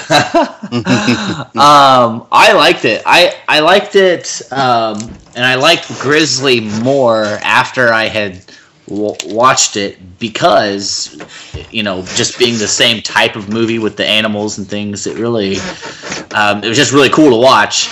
But there was so much going on in that movie. Like you said, with the whole Leslie Nielsen thing, I told Jason that I told somebody either way, but that's the most sinister I've ever seen Leslie Nielsen in my entire life. Like, it's like when you hang out with somebody for a long time and you never see them get mad, and you never get to see like that part of them. And like that's what it was for me watching Leslie Nielsen, just turn into this, animalistic human being of just, I'm the alpha male and I'm gonna have sex with your girlfriend, and he's just like, he just took over. And well, I can't remember. He made a nickname for the guy who was leading all the people up the mountain. Hot Shot. Yes, he kept calling that guy a Hot Shot. He didn't fucking care. He was gonna keep calling him Hot Shot. But just like an asshole. Yeah, he was a dick. He was such a good dick, though. That's a weird thing to say. That was a sentence that I didn't think you'd say. Well, but one of my favorite parts was when they get up to the mountain. There's this couple. Well, there's this girl that gets attacked by wolves, and they hit her and her boyfriend or husband or whatever start to make their way to an outpost of some kind, and she ends up getting attacked and falling to her death. And he finds a little girl, and I've been playing a lot of The Last of Us lately. I kind of just modeled them after those two characters. They're trying to make it down to the city where they hope they'll be safe, and they get to the city and there's just like devastation, really, which is, they find the sheriff there, he's dead, and you really you're pulling for these characters. At least I was. I'm like, oh man, goddamn, these guys better make it. And I'm going to spoil it here. Spoiler alert. The guy puts the little girl into a truck while he goes to get into his car, and he's being stalked by like this dog that's, just going crazy. And he's not paying attention to what's inside of his car, and he opens up the door and he gets snake bit. Watch out, John. Sorry, John.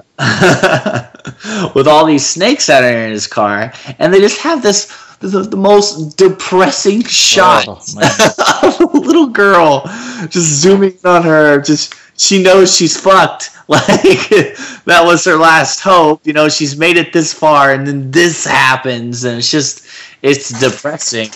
And I think we do see that she does get out of it, but that whole scene, that whole sequence, you're really pulling for them there. At least I was. Yeah. Oh, absolutely. And it's just, that's probably one of my favorite parts in the whole movie, other than them being stalked by German shepherds, because it's not, just wolves and things like that. It's all animals are being fucked up by the ozone.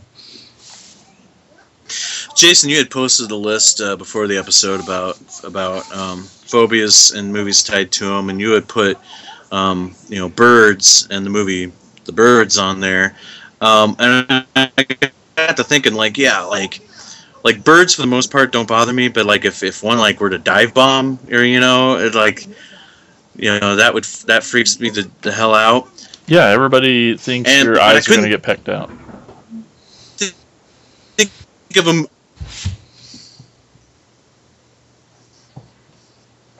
Yeah, but I couldn't really think of a movie that really tapped into that. Like The Birds is okay, but I don't think it really taps into that phobia. But there's that scene in Day of the Animals right there with that freaking hawk or whatever it was, like dive bombs those people in the little camp area wherever they were at. So they fall off. I thought that was pretty good. Yep, that one was good. Yeah, that was John, have you ever seen Day of the Animals? No, I haven't. Oh, okay. No, I'm sorry. And you won't that's not what now you're saying. because we talked about snakes. Because we're ruining it for him. No, I was just agreeing with you, Mike. That whole sequence there where she's getting peckered is it was just getting just bad. So I'm thinking, like, the next time you come over, I think that maybe, keeping in the theme of 70s animal attack movies, we need to watch the movie Prophecy. Yes, I I was seen that much about Prophecy. I've seen one scene. Prophecy. I love that movie. You've seen it, right, John? Yes, I've heard good things about it. I've never seen the complete movie, but I've seen parts of it. But yeah, I've heard it's really really good. It's kind of like a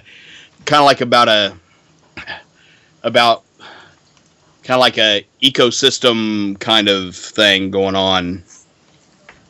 Yeah, which is a theme through a lot of those like animal attack movies in the 70s, like the environment and how it's affecting affecting the creatures in the environment kind of thing.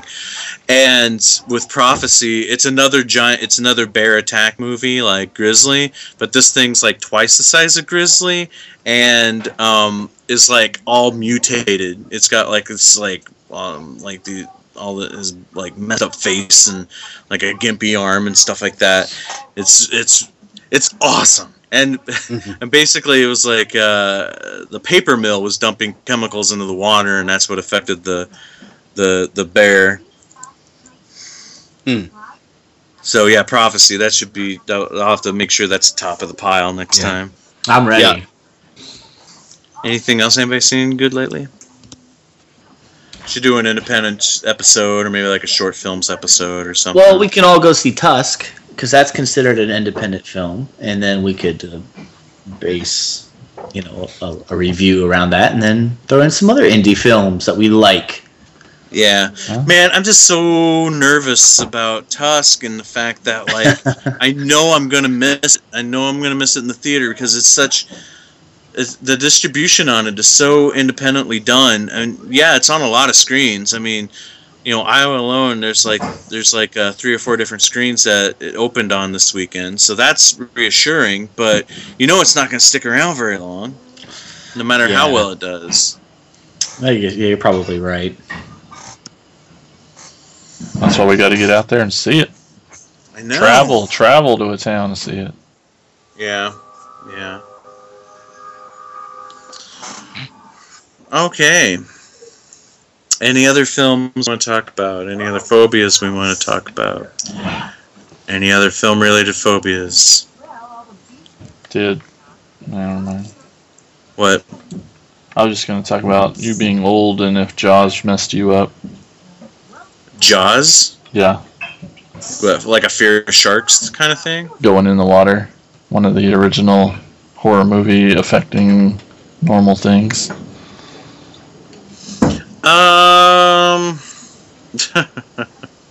Okay, here's a dumb confession. So I want to say this right now that again, and the emphasis on that I was a kid that was scared of everything. Okay, I don't remember. I obviously saw Jaws when I was a little bit older, probably about junior high age is when I first saw Jaws, because I avoided scary movies like the plague when I was little. And my frame of reference for horror movies when I was really little was like Godzilla. That was about the extent of how scary it got for me. Although I still, as a kid, still always had a fascination with monsters and stuff like that. So I don't know, whatever. So I had never seen Jaws, but also when I was little, I was a huge fan of Mad Magazine and the lesser Mad Magazine known as Cracked Magazine. Anybody familiar with Cracked? Mm-hmm. Yeah. Oh yeah. Yeah. I read it more than I did Mad. Yes, me too. I always liked Cracked better than Mad. Mm-hmm. But I had one issue of Mad Magazine that had a Jaws parody in it, and there was one panel in there, about the if you remember in Jaws is the scene where the kids are playing on the dock and the mom's looking at the book and seeing a picture of a shark attacking the dock, and he tells the kids to get into the house and get away from the dock or whatever. Well, they kind of parody that moment in the magazine where the mom is yelling for her son to get out of the water, and it cuts to a shot of her son in the bathtub. Like, what? And he's like, what could possibly go wrong, Mom? I'm in the bathtub. And that plagued my imagination to where I had a moment where I was scared to get in the bathtub in fear of being attacked by a shark. Oh no. Oh. So yeah, I had issues. So that's probably the closest. That's the Jaws parody. Probably terrified me more than actual Jaws. I don't know. Well, I got one more on my list. Okay. It's embarrassing, guys. I hate to say it. Uh-oh. Is it more embarrassing than being scared of a panel in Cracked Magazine? Come on. Yeah. The movie Teeth Made Me Afraid of Vaginas.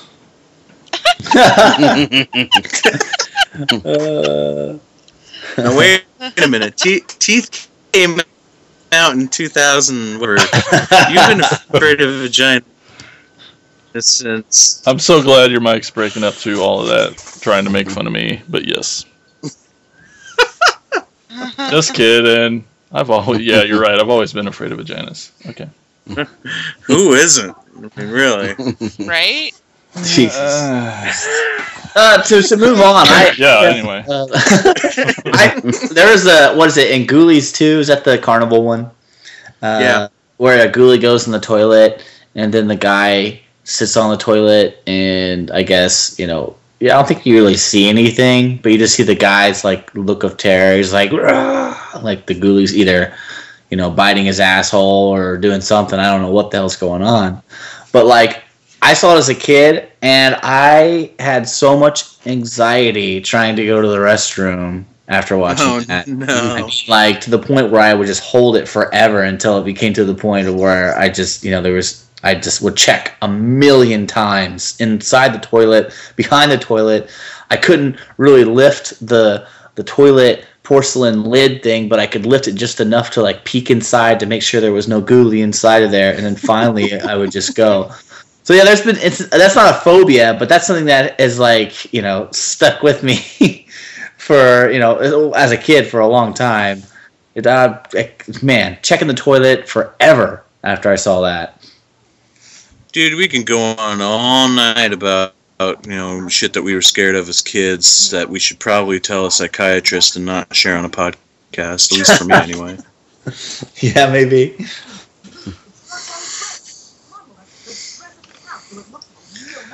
Cool. Anything else? I have another one that this is a pretty big one. Let's see, where do I want to start? And this may be one for you guys too. Everybody may have a phobia of this. Every time I see a remake, I have a phobia that the sucker's gonna suck. 90% of the time. Does anybody else have that kind of a phobia? Well, see, the thing is I was always under the impression that phobias are an irrational fear of something, but to fear shitty remakes is a legitimate fear because there's been proven shitty remakes out there. Has anybody seen one that they actually thought was actually made fairly decent for one? I'm trying to think, and right now I can't think of Really? any, but I'm sure there probably is one or two, but Well, as much as it always has pained me to say it, I love the Dawn of the Dead remake. I thought they did a great job of that, and that is coming from a guy who the original Dawn of the Dead's all-time favorite movie. So we could go down the list. Dustin, you name one. For me, like, I was hardcore anti-remake up until I saw The Hills Have Eyes. Yes, that was a really good one. How about you, Terry? I was gonna say Hills Have Eyes too, but Part 2? You like No. that? Really? Part 2? as well, as in TOO. Oh, that didn't help Mike at all. So, I was going to say The Hills Have Eyes as well. oh. Give me a second.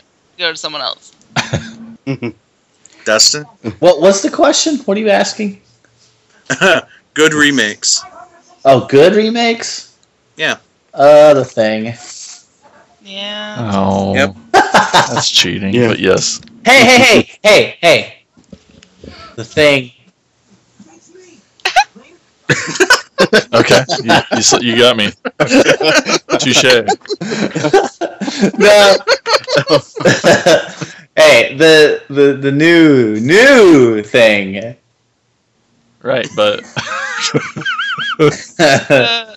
Wait. Yeah.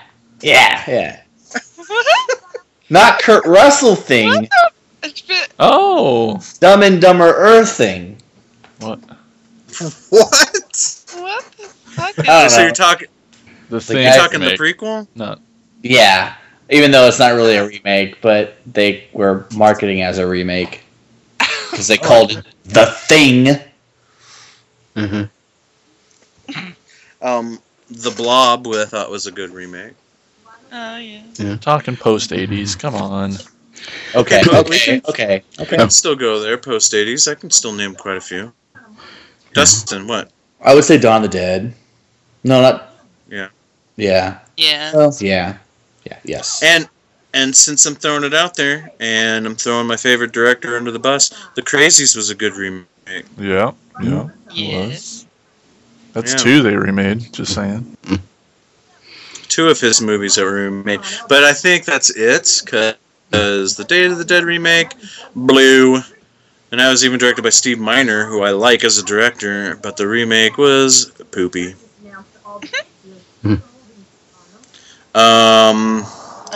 Let Me In was good. Yes.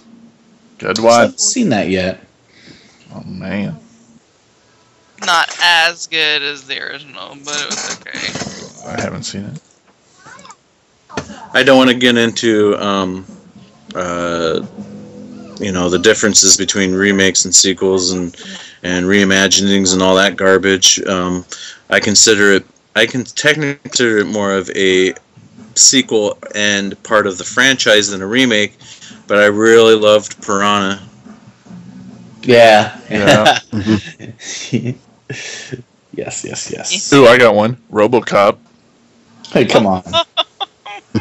The Come exotic. on, it was good. It wasn't too bad. Yeah. It was okay, but I mean, it counts as a movie. It's a franchise. there were opening credits and closing credits. It Yes. counts as a movie. It Yeah, exists. Dustin. Hey, I'm just saying, stack those up side by side. Tell me which one kicks more ass. Oh, without a doubt, the original. You'll always have the original. I know, that's what I'm saying. And I've never once watched the remake, so I'll always have that too. What? Why you gotta be like that, Dustin? Why you gotta be like that? I was extremely bitter when I found out about that. So, because I knew, because RoboCop 1 still holds up. I mean, if you can, I love stop animation. I love Ed 209. that might be dated to some people's eyes, but I think it looks great. And if you get the new Blu-ray, it's amazing. Everything looks great. You wouldn't even know that it was a remake other than just the, actors and actresses. It holds up. I think it holds up. I'm with you. And you mentioned stop motion animation. I think the effects hold up as well. But when you're doing stop motion animation on something that's mechanical, it's easier to write it off as that is the movement of that thing. So I think that was a smart move to go stop motion with something that's supposed to be like robotic. But they remake movies that hold up every day, and that's not a reason to not. To not what? To Well, not see RoboCop? Right. What? Because all the movies they remake hold up to us. Well, yeah. I'm just trying to argue. I don't know. I have a phobia about arguing. Yes. The Evil Dead remake was a good one. Yeah. Yep. It was. It was. As much as we didn't want to like it, I know I didn't want to like it, but I enjoyed it. Well, they did something I thought was very interesting, and with their Red Band trailer, which anybody in the public can go watch on the internet. Not necessarily going to show a Red Band trailer on television, but just some of the shit they showed. Like, how could you not go and see that movie, even if you were a super fan? Like, I've always been a super fan of the Evil Dead series, and it wasn't hard to admit that the new Evil Dead was pretty damn awesome. Mm-hmm. Yeah, absolutely. So, have we convinced you? Yeah, and I just actually thought of one, and you guys are going to kill me for not saying this, and I can't believe why this wasn't the first on my list. Yes, there is one that I actually did like, and it wasn't theatrical remake, but it was it was made for TV, and it was more of a reimagining of the original story, and that is the Children of the Corn that came out that came out a while back. I will defend that, because yes, I love the original movie, but I love the original short story, and this followed the short story more than the original movie did. Although I am I love the original movie, but like I said, I will defend this remake. A lot of people don't like it because it was completely different than the movie, but I am a lover of the story, so I really liked it. Okay, so we talked about ones that we liked that were good. Name off some that really sucked that we think. Here we go. All the other ones. Yeah. Prom Night, April Fool's Day. Dude, that is literally the first two that sprung to my mind when you said it too. But I have this like sadistic thing for the April Fool's Day remake, because it is so horrible that I kind of sort of like it, based on its just total garbageness. I mean, and yes, that is a word, garbageness. And the only thing about that movie that even remotely, that I could find remotely even resembled the 1986 movie was at the very beginning. They show them kind of doing little videos, talking to a video camera, stuff, and that's the only thing that I could find that was remotely similar to the original one. So I'm so glad that there's finally somebody on this show that has seen this remake, because I talked about it on an episode long ago, but nobody had seen it. And I urge everybody on this podcast to see this horrible, horrible movie, because it's baffling on its horribleness. Like, John, that moment where she's chasing the killer. She chases the killer onto the movie backlot. She chases the killer to the trailer. She enters the trailer where, was that Scott Taylor Compton sitting in the chair? I can't remember. Yeah. Wearing a wig, the same colored wig as the person that she's been chasing, and then just writes it off. I was like, it's you. I was looking for the killer. Well, you just literally chased the killer into the freaking trailer. It was so stupid. And then it turned out, guess who the killer was? Big surprise. Oh, that movie sucks so bad, and the acting in it is horrible. It was Yeah. Scout then? Scout was the killer? What's that? Scout Taylor Compton was the killer? Sort of. Amos? I mean, she was like the big reveal, but then there was like 500 other reveals after that. So Yeah, and then the I mean- ending was like the big kind of not really the movie sucks, so it wasn't a shocking ending, but it was just kind of like they threw a kind of a thing at the end there that you wasn't expecting, but it was like still the movie sucks, so I didn't really give a shit. I mean, you're seeing a remake of April Fool's Day, so you kind of already have an expectation of a twist ending happening, Mm-hmm. and knowing that the movie's called April Fool's Day, and it's a remake of the movie April Fool's Day with the ending that it had, you can kind of see where it's going, Mm-hmm. no matter what happens in the movie. Yeah, and I love But the they did original. that one last little twist stinger. Yeah, Oh, I love that movie so much. yeah. It's so great. Well, and then the remake of My Bloody Valentine. I thought, when I heard that was going to be coming out, I was so excited to see it because the previews looked really, really good, and they were advertising it in 3D, and they showed that pickaxe swinging towards the screen, and I was like, oh man, this is going to be awesome. Of course, the theater I saw it in at the time didn't have 3D yet, but we went to go see it, and it wasn't even on a big screen. The theater area that I seen it in, it was a small screen, but saw it, and I was just so disappointed with the way it ended. At the first time I seen it, the second Really? time I saw it, I kind of liked it a little better, but I was like, but I thought the original just had the way it kind of, you didn't know who the killer was, and it was, they kind of, I don't know. I think they could have made it a little better. The story could have been maybe a little better, but I wasn't real happy with the way that it ended, and they kind of left it open. Definitely left it open for a second one, but they never did go forward with that. But Which I'm kind of surprised they didn't, because it did well, if I remember right. I mean, and the greatest thing about all of it, John, and My Bloody Valentine is a great example, is that, Jason says we always have the originals, but sometimes we get the originals back Justin says because that. of it. But you've been saying it this whole time during this discussion, Right, is my right. point. Is that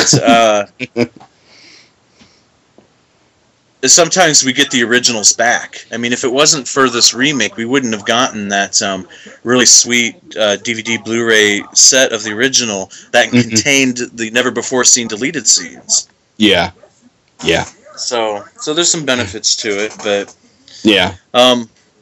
I'm still saying the Friday 13th and Nightmare on Elm Street remakes are garbage. Don't like them. Now, do you think when they remade Friday the 13th, do you think that's why they decided to do the deluxe editions, the DVDs, and find the uncut, scenes from the first one? Do you think that was probably a reason for that too? Because of the, I think so. I really do, because whether or not the remake was successful, it brought the franchise back into the spotlight to where they thought there was some marketability in the old titles and doing these new versions. And if you go back and watch, like around the same time when they're remastering those original films and doing those really cool editions with extra features and stuff, is also when they came out with that documentary. His Name is Jason. yeah. And the whole last half of that documentary is talking about nothing but the stupid remake. So obviously, it all played into getting this out there. And if none of that happened, would we have gotten like the Crystal Lake memoirs, which I still don't have and haven't seen, and I'm bitter. Yeah. Oh, you mean the new documentary? Yeah, the big epic one. Yeah. It's like 12 hours long or whatever. Yeah, I've got it, and I'll tell you what, it's good, very, very in length and in detail for each and every movie in the franchise, and it is excellent. and it's from the same makers of the guys who did Never Sleep Again. So and that documentary is awesome, and we never thought when we were watching these movies in our younger years that we would ever see a documentary that's not only dedicated to these franchises, but gives you just as much attention to Friday the 13th Part 7 as it did the first Friday the 13th. You know, you never thought you'd see a documentary that goes into great discussion about some of those later sequels that people just kind of threw away.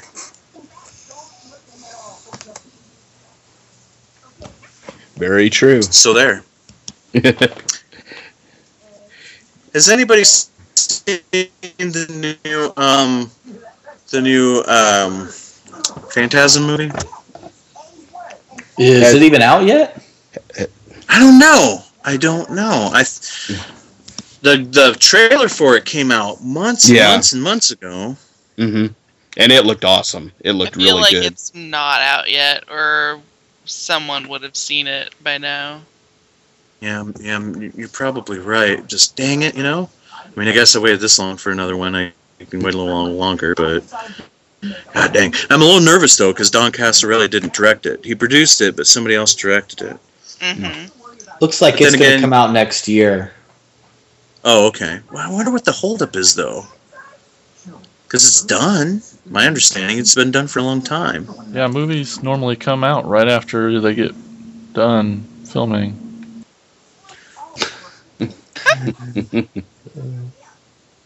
No comment. Speaking of, how's the music video coming along?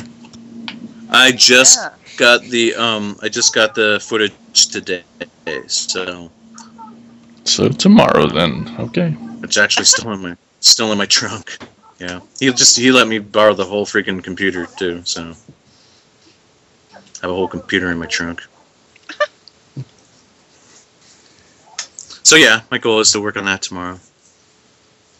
I got a couple of other little projects I got to work on. I'm kind of glad that he gave me the whole computer too, because I think it's going to take forever if I try to do it on my computer. It's not doing too well. All right, cool. Well, I think we've hit a end here, so I think now would probably be a good time as any to take a break. How's that sound? Does that sound good to everybody? A break? Let's do it. Cool. Little nap break. We can all take naps. Like in kindergarten. Yes, please. And then when we come back, we'll get into and when we come back, we'll get into segments here on Attack of the Killer Podcast. Good evening. It's intermission time. Our service is friendly and quick. You'll find hot dogs, hamburgers, pizza, your favorite candies, hot and cold beverages, and other delicious snacks. So add to your fun of watching the movie. Visit our refreshment stand right now. We're glad to have you with us tonight. We hope you'll come to see us often. It's great to get out to the movies.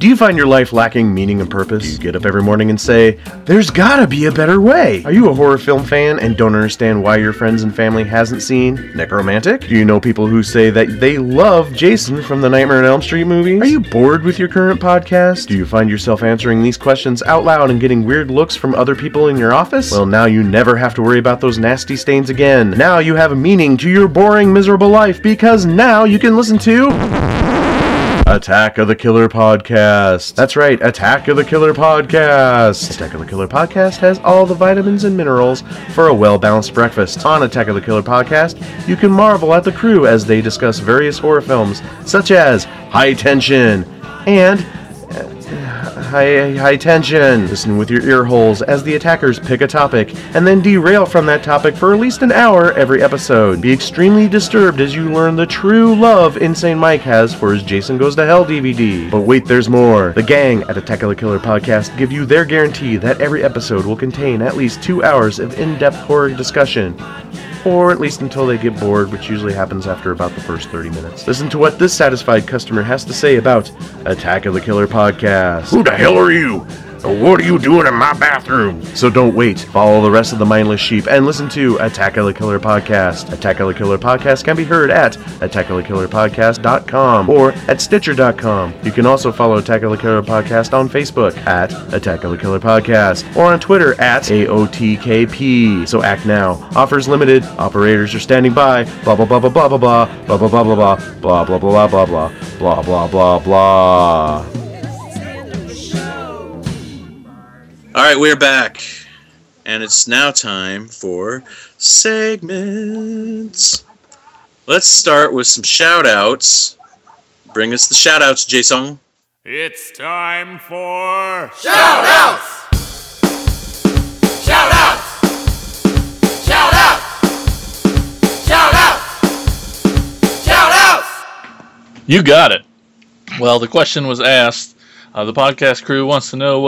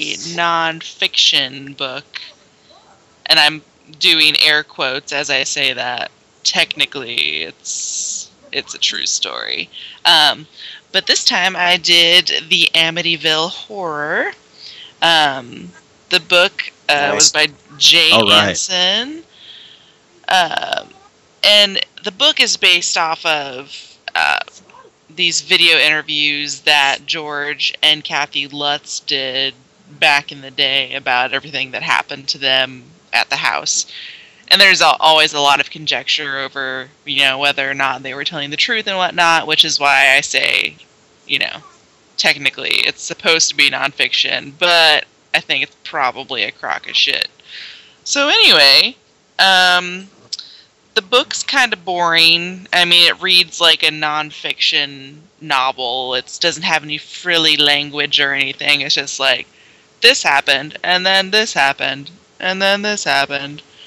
It's really exciting. Not. But, and then I actually had time to watch a couple of the movies. I watched the original movie from 1979 starring James Brolin and Margot Kidder. And then I also watched the remake, speaking of remakes, from 2005, the Platinum Dunes remake with Ryan Reynolds. Well, the 79 movie is pretty loyal to the book. There's not really much of anything that really strays. It does get a little weird, like, when it gets to the last day. They don't really detail much in the book about it. They kind of... Apparently the Lutzes just thought that it was too terrifying and they didn't want to talk about it. So I think they took quite a few liberties there. Probably specifically with a lot of the hell stuff and whatnot in the basement, and I don't know. There's lots of weird things that happen. The Flies was in the book. I know that's one of the most memorable moments, but it was a little overdone, I think, in the movie in comparison to how it was described in the book. But, you know, it's a movie. You gotta play it up a little bit or it's gonna get really boring. One thing I did appreciate is, well, that Jody, this imaginary friend that the little girl gets, in the first movie, they actually, you know, barely hint at the fact that it's actually a pig. It's like a demonic pig. And you see that briefly in the upstairs window. Like, George looks up and he sees, like, this really awful digital image of a demonic-looking pig. And for a while, I couldn't remember if they said anything about that after reading the book. I was wondering, I didn't recall there being a demon pig, but they do. They actually show that in the 79 version. But then if you look at the remake, they took a lot of liberties in the remake. The only way I was really enjoying that film was just looking at Ryan Reynolds' abs and beard. Yeah. But, I mean, he's like chopping wood, shirtless, and I should just stop. Do you need a moment? Yeah, I do. But they're just, like, they really focus on, like, the catch 'em, kill 'em stuff in that movie, which is not emphasized at all. And I think they really just took that note from, like, they barely mentioned something about Jack Ketchum in the 79 movie. And so they took that and like, well, fuck, we're just gonna catch him, kill him the whole time. So he's gonna hear the whole time. It's gonna be on magnets on the fridge and shit. And then the little girl, instead of her imaginary ghost friend being a demonic pig, is the ghost of the girl, the DeFeo girl who was murdered there. Which, I mean, that's a good way of, it made it a little scarier, probably. I'd probably be more scared of a dead child than a random demon pig, I guess. I don't know. Remake you can do without it, unless, of course, you do want to watch Ryan Reynolds half naked a lot. But definitely the 79 is more true to the story, the quote-unquote true story. But yeah, the book, if you enjoy nonfiction reads and ghost stories and things, and it's somewhat entertaining, but not terribly exciting. And that is my segment. Great, thank you very much. And I too enjoy Ryan Reynolds shirtless. Right? How can you not? I'm not even really I all know. that into abs. Like, I'm more of a chubby chaser myself. But Ryan Reynolds with abs and a beard. Yeah, it's good. It's good.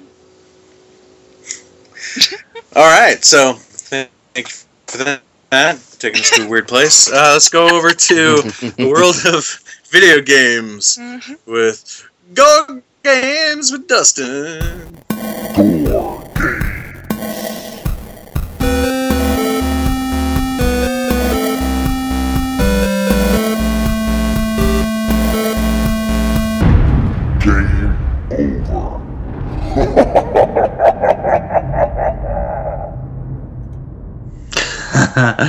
Thank you. I skipped. We skipped it segments. I think maybe a couple episodes ago or whatever not, but I haven't done one of these in a while. But I was picking games for every one of the podcasters to play that would appeal to their tastes. And I'm continuing that today. And tonight is going to be for you, Terry. Woo! And that game is Army of Darkness Defense. And you might have been the person that told me about this game, because as soon as I found out about it, I immediately downloaded it. Oh, the phone game, right? Exactly. Yes. It is for your iPhone, your iPad, your iPod Touch, and for the Android. Now, when this game came out, I think I paid 99 cents for it. It is absolutely free now. So there's no reason not to pick up this game. This is basically, like it says, Army of Darkness Defense. It takes place pretty much at the end of the movie, and what you do is you experiencing these hordes and hordes of deadites and skeletons and every character from the movie coming at you, Ash, while you defend the castle, you defend the book, everything that was in the movie at this point of the movie is in this game. I'm talking all the sounds, all the actors, all the music, all of the car with the propeller on the front, the wizard. I mean, it has everything, and it's because it's free now. There is no excuse not to pick up this game and at least try it if you have one of these devices. Basically, the controls are the most simplified thing. You start off with Ash. You've got a shotgun. You've got a chainsaw. It all depends on how you want to equip your character. How you move Ash is simply by just pushing your finger on one side of the screen, either the right side or the left side, and that's where he moves. As soon as you lift your finger, he doesn't move anymore. Basically, you want to get as far to the right as you can because that's where the deadites are coming in. You've got Ash, you've got Duke Henry, you've got the King, you've got Sword Boy, you've got Torch Boy, you've got the Wizard who heals you, you've got the Pit. You've got the Pit Witch is in it. You've got, of course, the Ash's evil version of his girlfriend. You've got Evil Ash. I mean, everything. If you've seen this movie as much as we have, you know all of these voices and all of these one-liners that they use in the game. It is excellent. You go through each level, you go through 50 levels of swarms of deadites, and in between you pick up coins that will help you buy advancements, to have a stronger shotgun or to have the Book of the Dead, which is funny because if you use the Book of the Dead and it doesn't have a high value, a high score point, you'll get Ash going, Klaatu, Verata, and then, all of a sudden you've got a necktie on. He says, Klaatu, Verata, necktie, and he just has a necktie on. It does nothing. But the more money you get, the more you can upgrade your weapons, such as the Book of the Dead, or your car with the propeller, and the more damage it will do. As soon as you beat the last level 50, then the game allows you to do infinite. Meaning it's an infinite swarm, and you can see how long you can last. It's made by Backflip Studios, so if you go there and look up the Army of Darkness game, it'll link you right to where you can download it. And like I said, from what I'm seeing here, it's absolutely free now. It wasn't when I purchased it. It's one of the coolest phone games I've ever seen. It's crisp, it's clear, it sounds amazing for a phone game. You will not be disappointed with this game. And Terry, this game is for you. Woohoo! Awesome. Sounds cool. Definitely sounds a lot better than those Evil Dead PS1 games from back in the day. Those aren't so bad. I hated the first one. They're hard. Yes, it's why I hated it. It was too hard. Okay. Thank you for that segment. Now, let's turn it over to John for his segment, Memory Vein.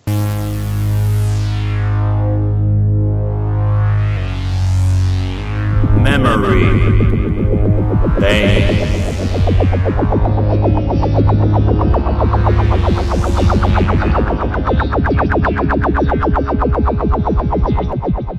Okay, well, since my favorite month and favorite season of the year has finally arrived, I thought what better memory to talk about than one of my favorite ghost stories of all time. No, it's not from a James Wan film or a Stephen King novel. This story was handed down to me by my father. What makes this one different is that it happened to him. It's a true story. So grab a spot and sit up by the campfire, kiddies. It's time for a good old-fashioned ghost story. Are you warm enough? Good.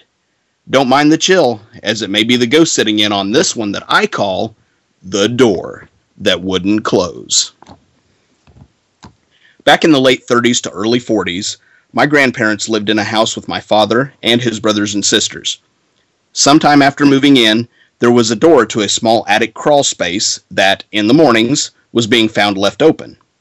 Thinking the kids were leaving it that way, my grandfather would shut it again, only to find it in the same unlatched and open condition the next morning. Even though everyone denied any involvement in the incident, time after time, the door would be found in an unsealed state. Finally, that was it. Thinking it must be a small animal getting into the attic and entering the house, he took a hammer and some nails and fixed the door so that nothing could open it from the inside or outside without removing the deeply embedded hardware. Easy fix to a troublesome problem. The next morning, my grandfather awoke and checked on his handiwork. There, he found the nails were still piercing the wooden door, but it was standing wide open.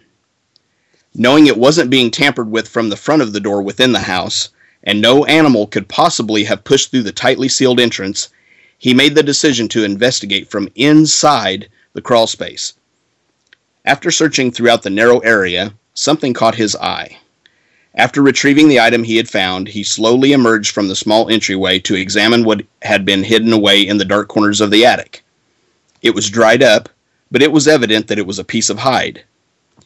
As it was sent off to be analyzed as to what type of animal it could have come from, my father went into the armed forces and left the house he shared with his family. Time passed, and when he returned home from the army, they had already moved from the place where the unexplainable and persistent event had occurred. But while he was away, the results on what my grandfather had found had been finalized and were conclusive. Tests did prove the piece of hide to be real, but the source was not that of an animal at all. It was human skin. When they had moved out, this was the end of the story for my father and his family. But I've always wondered, were the unnerving results from the study the reason for their departure and relocation? And if so, did the activity stop with the discovery and removal of the human remains, or did it continue until the day they left? As these questions will always haunt my thoughts, the most frightening question is this. What was in the attic that felt it needed to be let free? And was there more to be found in that crawl space than just the bit of skin my grandfather had discovered? The answer to this will probably always remain a mystery, as well as the location of the house, as I strangely never once asked my father the exact address.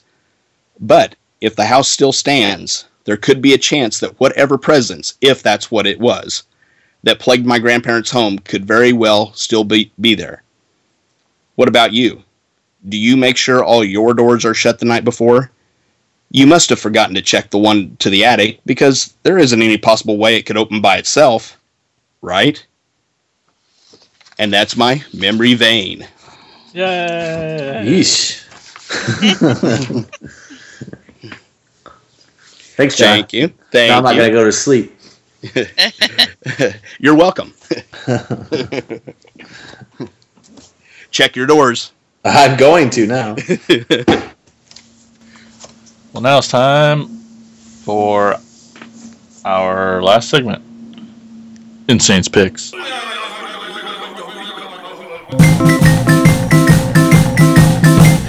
Picks! Saints Picks! Saints Picks! Why, thank you, Jason. It's time once again for Insane's Picks with me, Insane Mike. And as I'm pretty sure I'm coming to a close of my Something Weird collection, I've been trying really hard to go back and catalog all the episodes to make sure I don't ever double. But I think I might be getting to the point where I might double up on a movie that I've done in the past.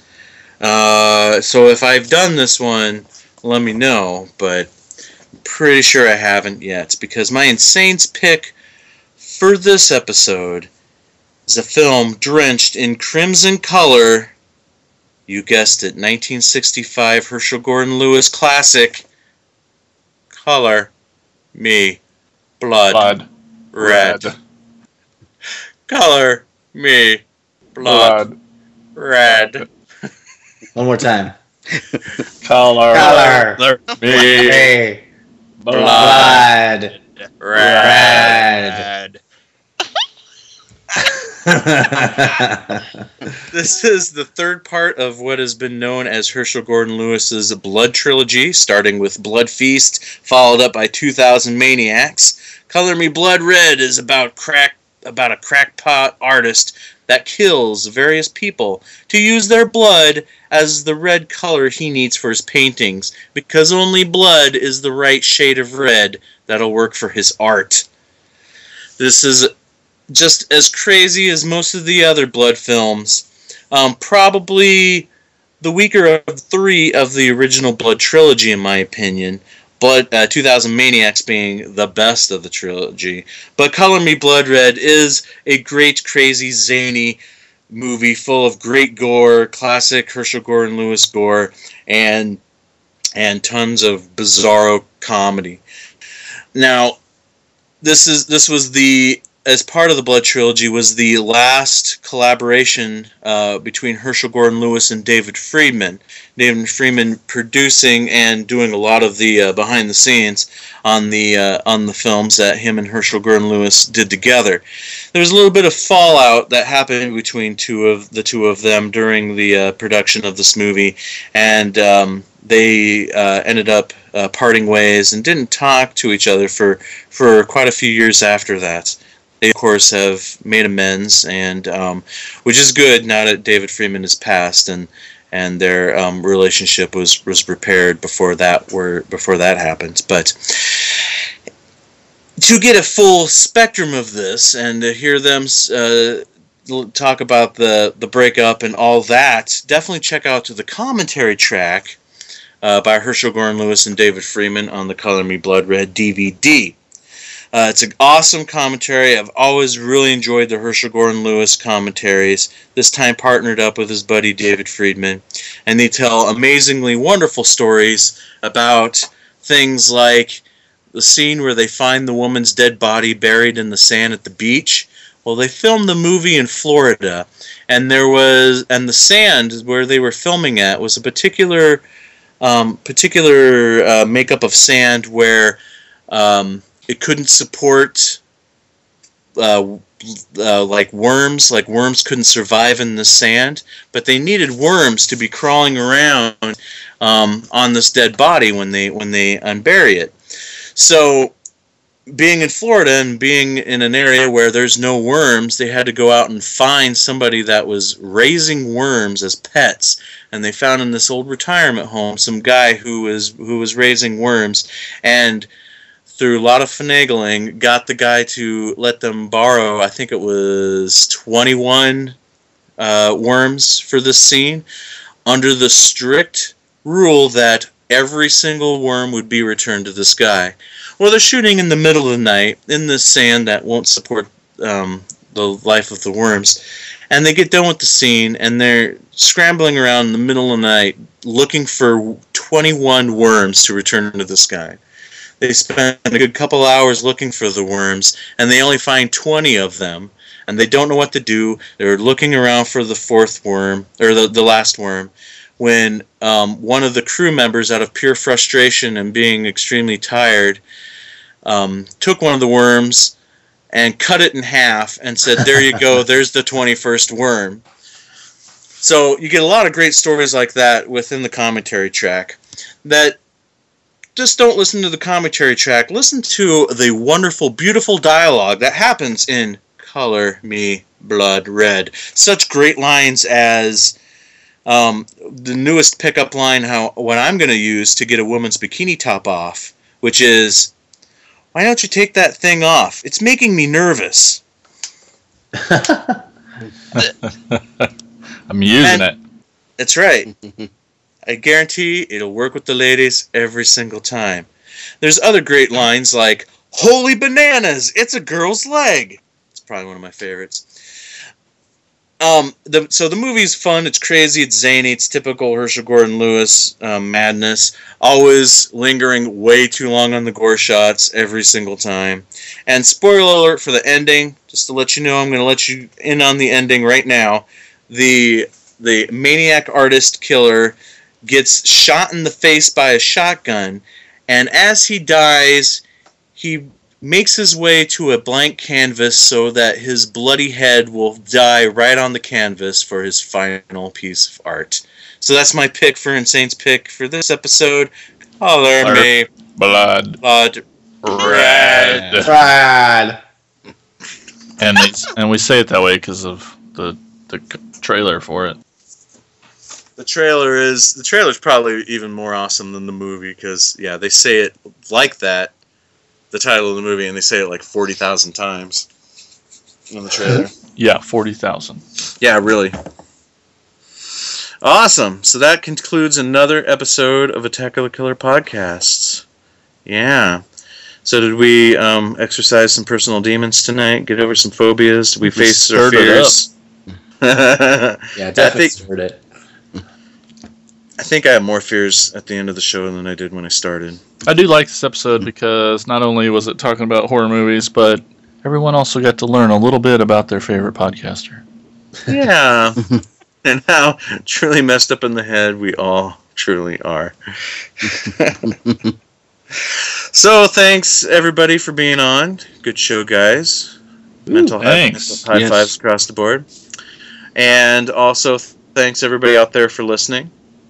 Don't forget to go to Halloweenapalooza.prescribedfilms.com. That's right. Check out all the amazing things that are happening at Halloweenapalooza 5, and hopefully we will see you there at Halloweenapalooza 5. Any other final thoughts from anybody? I do have one thing, side note here. The final season of How I Met Your Mother is supposed to be hitting on DVD here soon. But Jason. Yeah. I'm pissed. Why now? Because they're doing a complete box set of all seasons that contain deleted bonus material scenes, including an alternate ending to the final episode that you can only get in the complete box set. And I seen spoil anything, I'll murder you. Oh, I won't. But I will. I'm going to spoil this one thing though. It doesn't have anything to do with the final episode though. And I won't literally spoil it, but I did see leaked online one of the deleted scenes from the series that's going to be in this box set, and it is a scene that explains where the pineapple came from. Oh shit! I saw someone posting that, but I didn't look at it. Oh, okay. So you finally learn where So I'm ticked because I've bought every single one of these DVDs separately, and now I have to buy, and it's only on DVD. There's no Blu-ray release. I can't rationalize it by saying, "Oh, I can buy the whole complete set on Blu-ray because I bought all the other ones on DVD." No, stupid. That's how Hollywood makes its money, man. You know what? Hollywood can go suck a. Well, you knew full well there'd be a complete series set at the end. What did you expect? That's fine, but to exclusively only have a lot of that bonus material on just the box set—that's what ticks me off. Because I was an idiot and I bought every single season that it came out. Brilliant. Yeah. All right, so that concludes another episode of Attack of the Killer podcast. Thanks everybody for listening, and we will see you again soon. Well, we won't see you again soon. This is audio, not video. So we will listen to you soon. Wait, you're listening to us, so that's not going to work either. Bye. Oh no, could this be the end of? Attack of the Killer podcast. Attack of the Killer